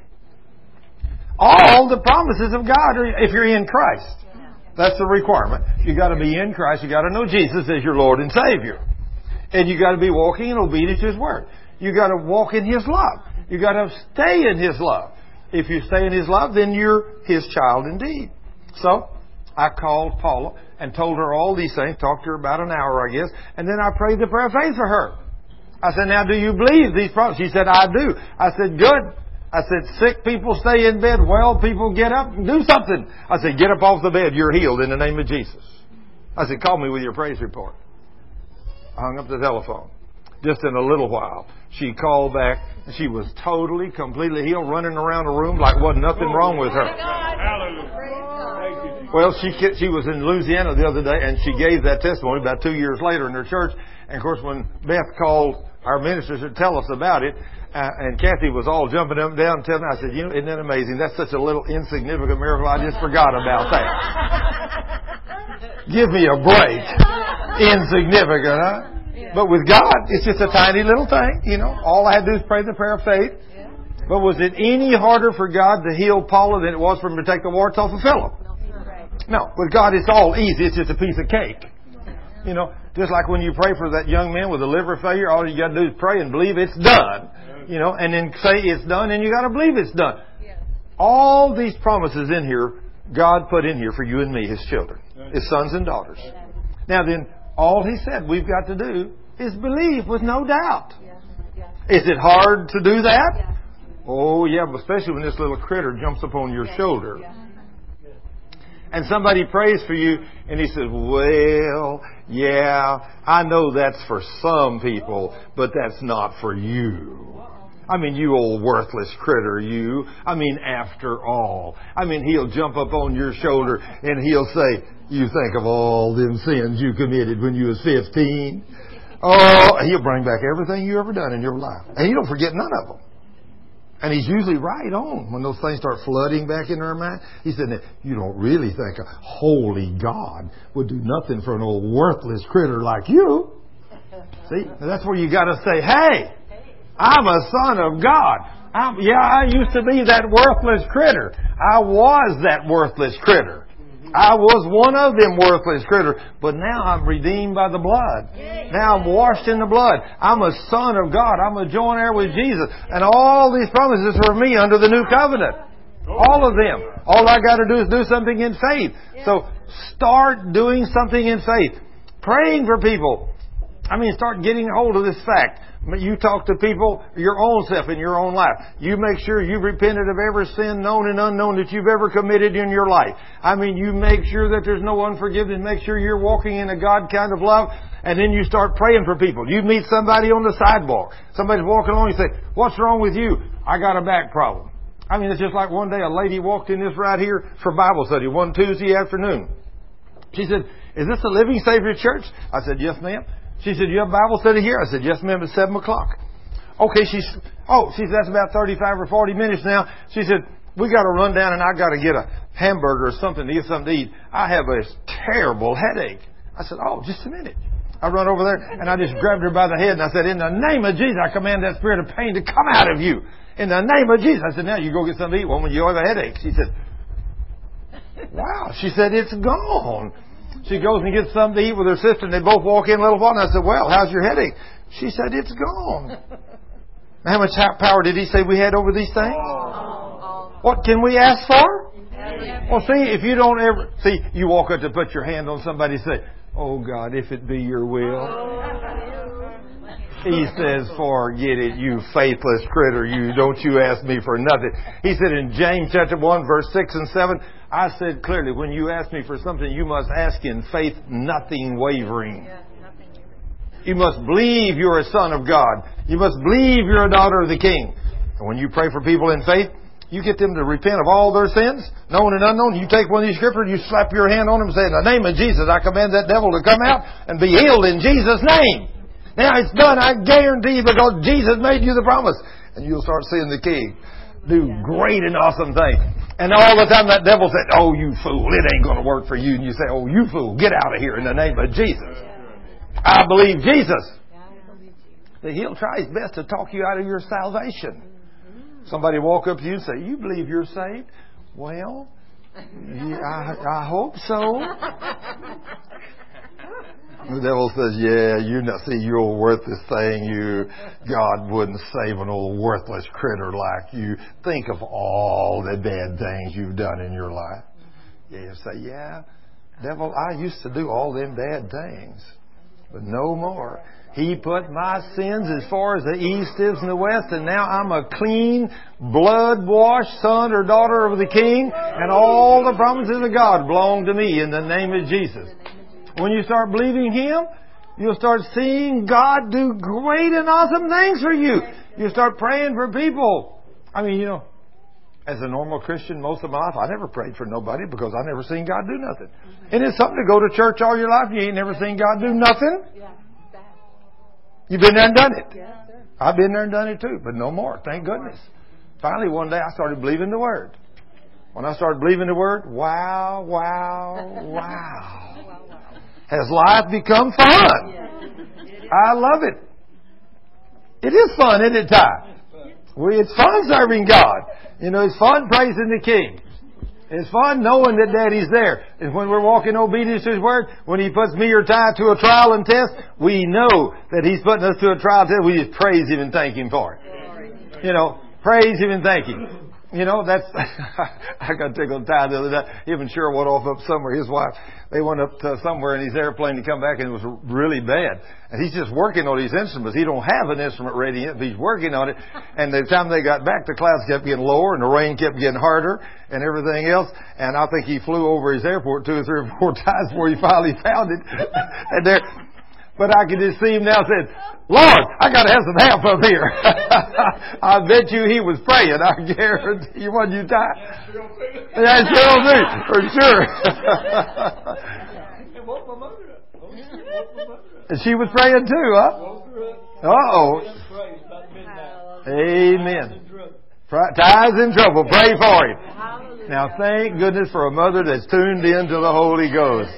Because of all these wonderful prayers, and the King can send His angel out to guide that airplane and put him in, and everything go good. Now then, if you don't have those prayers, and if you're not filled with the Spirit, and you're not walking in obedience to God's Word, people get killed every day in events like this. Because they're not children of God. Or they may be children of God, but they're not walking in obedience to His Word. If you're not walking in obedience to His Word, He can take you out. In fact, I'll tell you this little story about a man of God, great man of God, that did not realize he knew the Word of God. He's still on the radio today preaching the Word of God. But years ago, this man, he had an airplane too, and he flew lots of places with his staff for speaking engagements and all kinds of things. Right down there where he was, there was a man running for governor that he did not want to become governor of the state of Texas. And that day, him and 3 or 4 men were going to fly somewhere, and they had the cameras on him, and he stepped up at the edge of that airplane and looked right at the camera. He said, I'd rather be dead than to see that man as governor of the state of Texas. He didn't have a clue what he was saying. But that day, him and every man in that airplane with him died. Every one of them. I'm totally, completely convinced that statement he made, because that man, he said, I'd rather be dead than see him governor. That man became governor of the state of Texas. The thing about it is, God's in control of who's going to be governor and everything. Nobody's in office as if God puts them there. That's what the Scripture says. So, don't ever say, I'd rather be dead than to see him in office, because it might just cost you your life. It cost him his life that day. Not only his, but there was either 3 or 4 other men with him. And all of them were killed in that airplane crash that day. Be careful what you say. Life and death is in the power of your tongue. And every person shall eat the fruit of your tongue. Now, these promises that are in this book, they're for you and me. And there's not just a few of them. There's a lot of them. Like the young lady that came up to give the testimony, she's got just a few of them in her heart. And look what it's already doing. The Word will produce great fruit for you. So, if you will walk holy before Him, you will believe Him today. If you will obey Him, and you'll tell Him, Lord, I am sorry for all my sins. And if you're married and here with your spouse, they must repent of their sins. Both of you. Repent of every sin. And then after you've repented, then take a set of verses or a verse that'll guarantee you can have whatever you need today. And then believe that, because the Word of God says after you repent, then He watches over His Word to perform His Word. In Jeremiah 1:12 is where He says that. So He watches over His Word to perform His Word. And He's ready to perform His Word. So when you come to the King on behalf of His promises, then if you believe with no doubt in your heart, He says, all my promises are yes and amen. And so when we pray for you, then you must believe you have received what they prayed for. And if you do, you go out there saying, praise God, I'm healed, I'm delivered, I'm set free, I'm changed. In fact, Vernon Cannon came here many months ago. He was 77 years old, and they drove from Hobbs, New Mexico. He come up here at the end of the healing school. He said, Brother Thurman, have you ever seen God heal? He said, no, do you think God can heal dyslexia? I said, no, sir. I know He can. He said, well, I've never seen it. I said, I know He can do it. I said, you got it? He said, yeah, I was born with it. He said, I'm 77 years old. I've never been able to read. In 77 years, I cannot read. I prayed for him. He said, what do I need to do? I said, Jesus said in His Word, you go out of here praising Him, worshiping Him, and saying, I can read perfect in the name of Jesus. What did the King say? Whatever you say with your mouth when you believe with your heart, you can have it. I prayed for him. He started out that door. Said, Lord, thank you, I can read perfect. His wife of about 52 years said, oh, honey, you can read? He said, well, not really yet. But he said, Thurman told me to say I can. So he said, I believe I can, though, because it's written in the Word. So, of course, he said that. I said, say it over and over and over and over. Well, of course, his wife, 52 years, every day he said, get up more, say, thank you, Lord, I can read perfect. Well, she don't say nothing, he's saying it. She knows he's just saying it. Well, 2.5 months later, I don't know how many times he said it. He said, I'm standing there in service that morning, looking up at the bulletin, the deal on the screen up there, and we're singing. And I said, Lord, thank you, I can read them words perfect in the name of Jesus. He said, all of a sudden the screen got bright, and the words all come into perfect alignment, and I could read for the first time, 77 years. He said, praise the Lord, I can read. Well, they went to lunch. He said, praise the Lord, I can read the menu. Well, of course, he'd been saying it for 2.5 months, so his wife's not excited. She asked him the first day, can you read? And he said, no, not really, I'm just saying that. So, he said, praise the Lord, I can read. Of course, a little more excitement. But he said, we get home from church. He said, praise the Lord, honey, I can read. She said, okay. He said, no, I really can read. You really can read? She goes over and gets her Bible and says, read that line right there. And he read it, and he said, my bride of 52 years started doing cartwheels. She's jumping up and down screaming, he can really read. Well, a few weeks later, she hurt her wrist, and for 3 weeks, him and her prayed over that wrist, and they could not get that wrist healed. It kept getting worse and worse. She woke up on Tuesday morning. She said, honey, today's Bible study at Dallas. We going to Bible study today. Now, from Hobbs, New Mexico to here is a pretty good little trip to come to Bible study on Tuesday night. All day long, Vernon, 77-year-old, and his wife drove to Dallas. They got here about 15 minutes before Bible study started, and they walked in, and I was putting the chairs out, and she walked in, she said, I know. I told Vernon, I know if you pray for me, I know I'll be healed. My wrist's been bothering me for 3 weeks. Me and him prayed over it. Nothing's happened, but I know if you touch me in the name of Jesus, He'll heal me. That sounded like the woman with the issue of blood. I know if I can touch the hem of His garment. She just stuck her arm out, and I said, in Jesus' name. She said, I knew it, it's already gone. She was instantly healed right there. We were all here that night. She got up and gave her testimony. Vernon got up and gave his testimony. And Ty, being a doctor, he said, there ain't nobody can heal dyslexia but God. Amen. Nobody but God.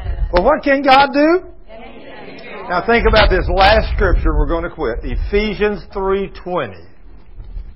I want you to think. I read this 1,000 times in Ephesians 3:20, and I think I finally am beginning to get a little bit of revelation. Think what it says. He can do exceedingly, abundantly, above all that you can think or imagine. Does it read something like that? Are we close? He can do exceedingly, abundantly, above all that you can think or imagine, according to what? The power. Oh, there's a little more to that. Not the power, but the power that works where? In us. How much of that power is in you? Oh, now wait a minute. That's what I used to think. But if that's true, if all that power is in us, why doesn't it work in all of us? Oh, the doubt and unbelief is not in you. The more of the Word you have in you, that's the power you have in you. You got one verse in you, you got one verse of the power in you. Because that Word is the power. You got 50 verses in you, you got a lot more power. You got 100 verses in you, you got a lot more power. You got 1,000 verses in you, you got a lot more power. Watch out, Now that He can do exceedingly abundantly above all you can think or imagine according to the power that's in you. Now what if we could put that whole book in us? What kind of limitations would we have if we had it all in there? You'd be able to do the same things Jesus did. That's what He said. He's training and conforming us into His image. So that's why over the years as I've learned and hidden more and more and more of that Word in my heart, that's why the power and the anointing has grown. And that's why these miracles and things that God has done has increased just leaps and bounds, because I spend more and more time with God. Sometimes I just go into my office and just lock the door. You know, I stay in there for hours. You know, sometimes 3, 4, 5 hours. You know, you're in there. Sometimes Cheryl walks in and I'm there in my chair, ready back, both hands up, praising the Lord. You know, sometimes she comes in, I got a computer screen up there, I'm sitting there reading the Word, both hands raised. You know, and of course, you know, here's the thing people don't understand. They knock on the door and they walk in and say, "Can I talk to you?" And if I say, "No, I'm busy," it offends them. So I'd say, "Okay, come on in." So Kathy made me a sign, put on the outside door, "Taping in process, do not bother him." But when you're in there with the King, if you don't spend that kind of time with Him, forget it. He ain't going to do nothing for you. You got to be in there praising Him, worshiping Him. You have to take that time. I know Ty gets up in the morning like from 4 to 6, and he spends that first 2 hours with the King nearly every day. He gets in there, locks himself up in his little study. It's quiet in the house, 4 to 6. Ain't nobody up but him. And he just goes in there, or at least I don't get Cheryl's up at that time of morning. She's probably more like my Cheryl. She sleeps in a little while. So from 4 to 6, he's unhindered. Just him and God. He goes in there and he spends that time with God. And that's why God answers his prayers so powerfully. Because he spends the time with Him. Is He a respecter of persons? Nope. You don't spend no time with Him? Forget it. Buster, I won't spend no time. If you don't draw near to me, forget it. You don't get nothing. But if you draw near to me, hey, according to the power that's in you. So the more of the Word you get in you, the greater will become the anointing of God in your life. See, I used to read that and think, all that power's in me. And I used to say it like that. One day I made that statement, all that power's in me. And Jesus spoke to me, He said, "Oh yeah?" And I thought, "What? It's in me, Lord."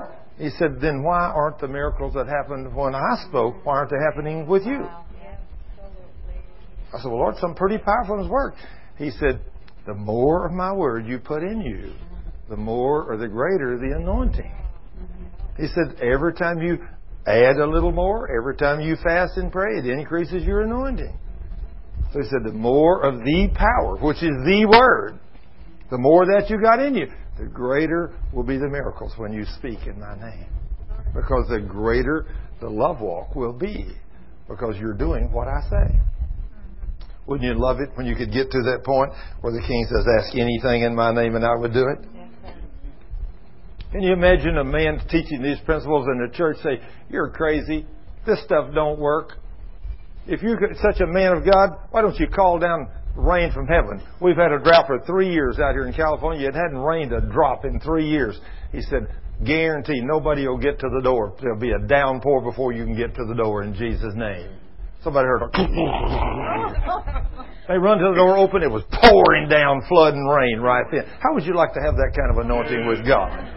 It ain't rained in 3 years, and you speak it, you're teaching these principles, and the King confirms exactly what you're teaching right there. He's really real, folks. The King is really real. Father, in the name of Jesus, we praise You and thank You for another beautiful day.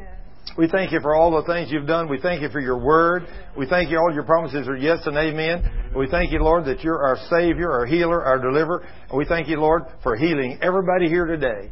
In the name of Jesus, Lord. Every need will be met today in Jesus' name. Lord, as we pray for people, your promises are always yes and amen. As they repent of their sins, come to you on behalf of your word, and we pray the prayer of faith for them. May you touch their lives and anoint them with the Holy Ghost and power. Fill them with the Holy Spirit and meet every need that everybody needs, Lord, that came here. Some of them came a long way, Lord, to be prayed for, to hear your word. And may you bless them and bless them abundantly in the name of Jesus. Lord, we give you all the praise and glory because this is your healing school. This is your business. In Jesus' name, amen.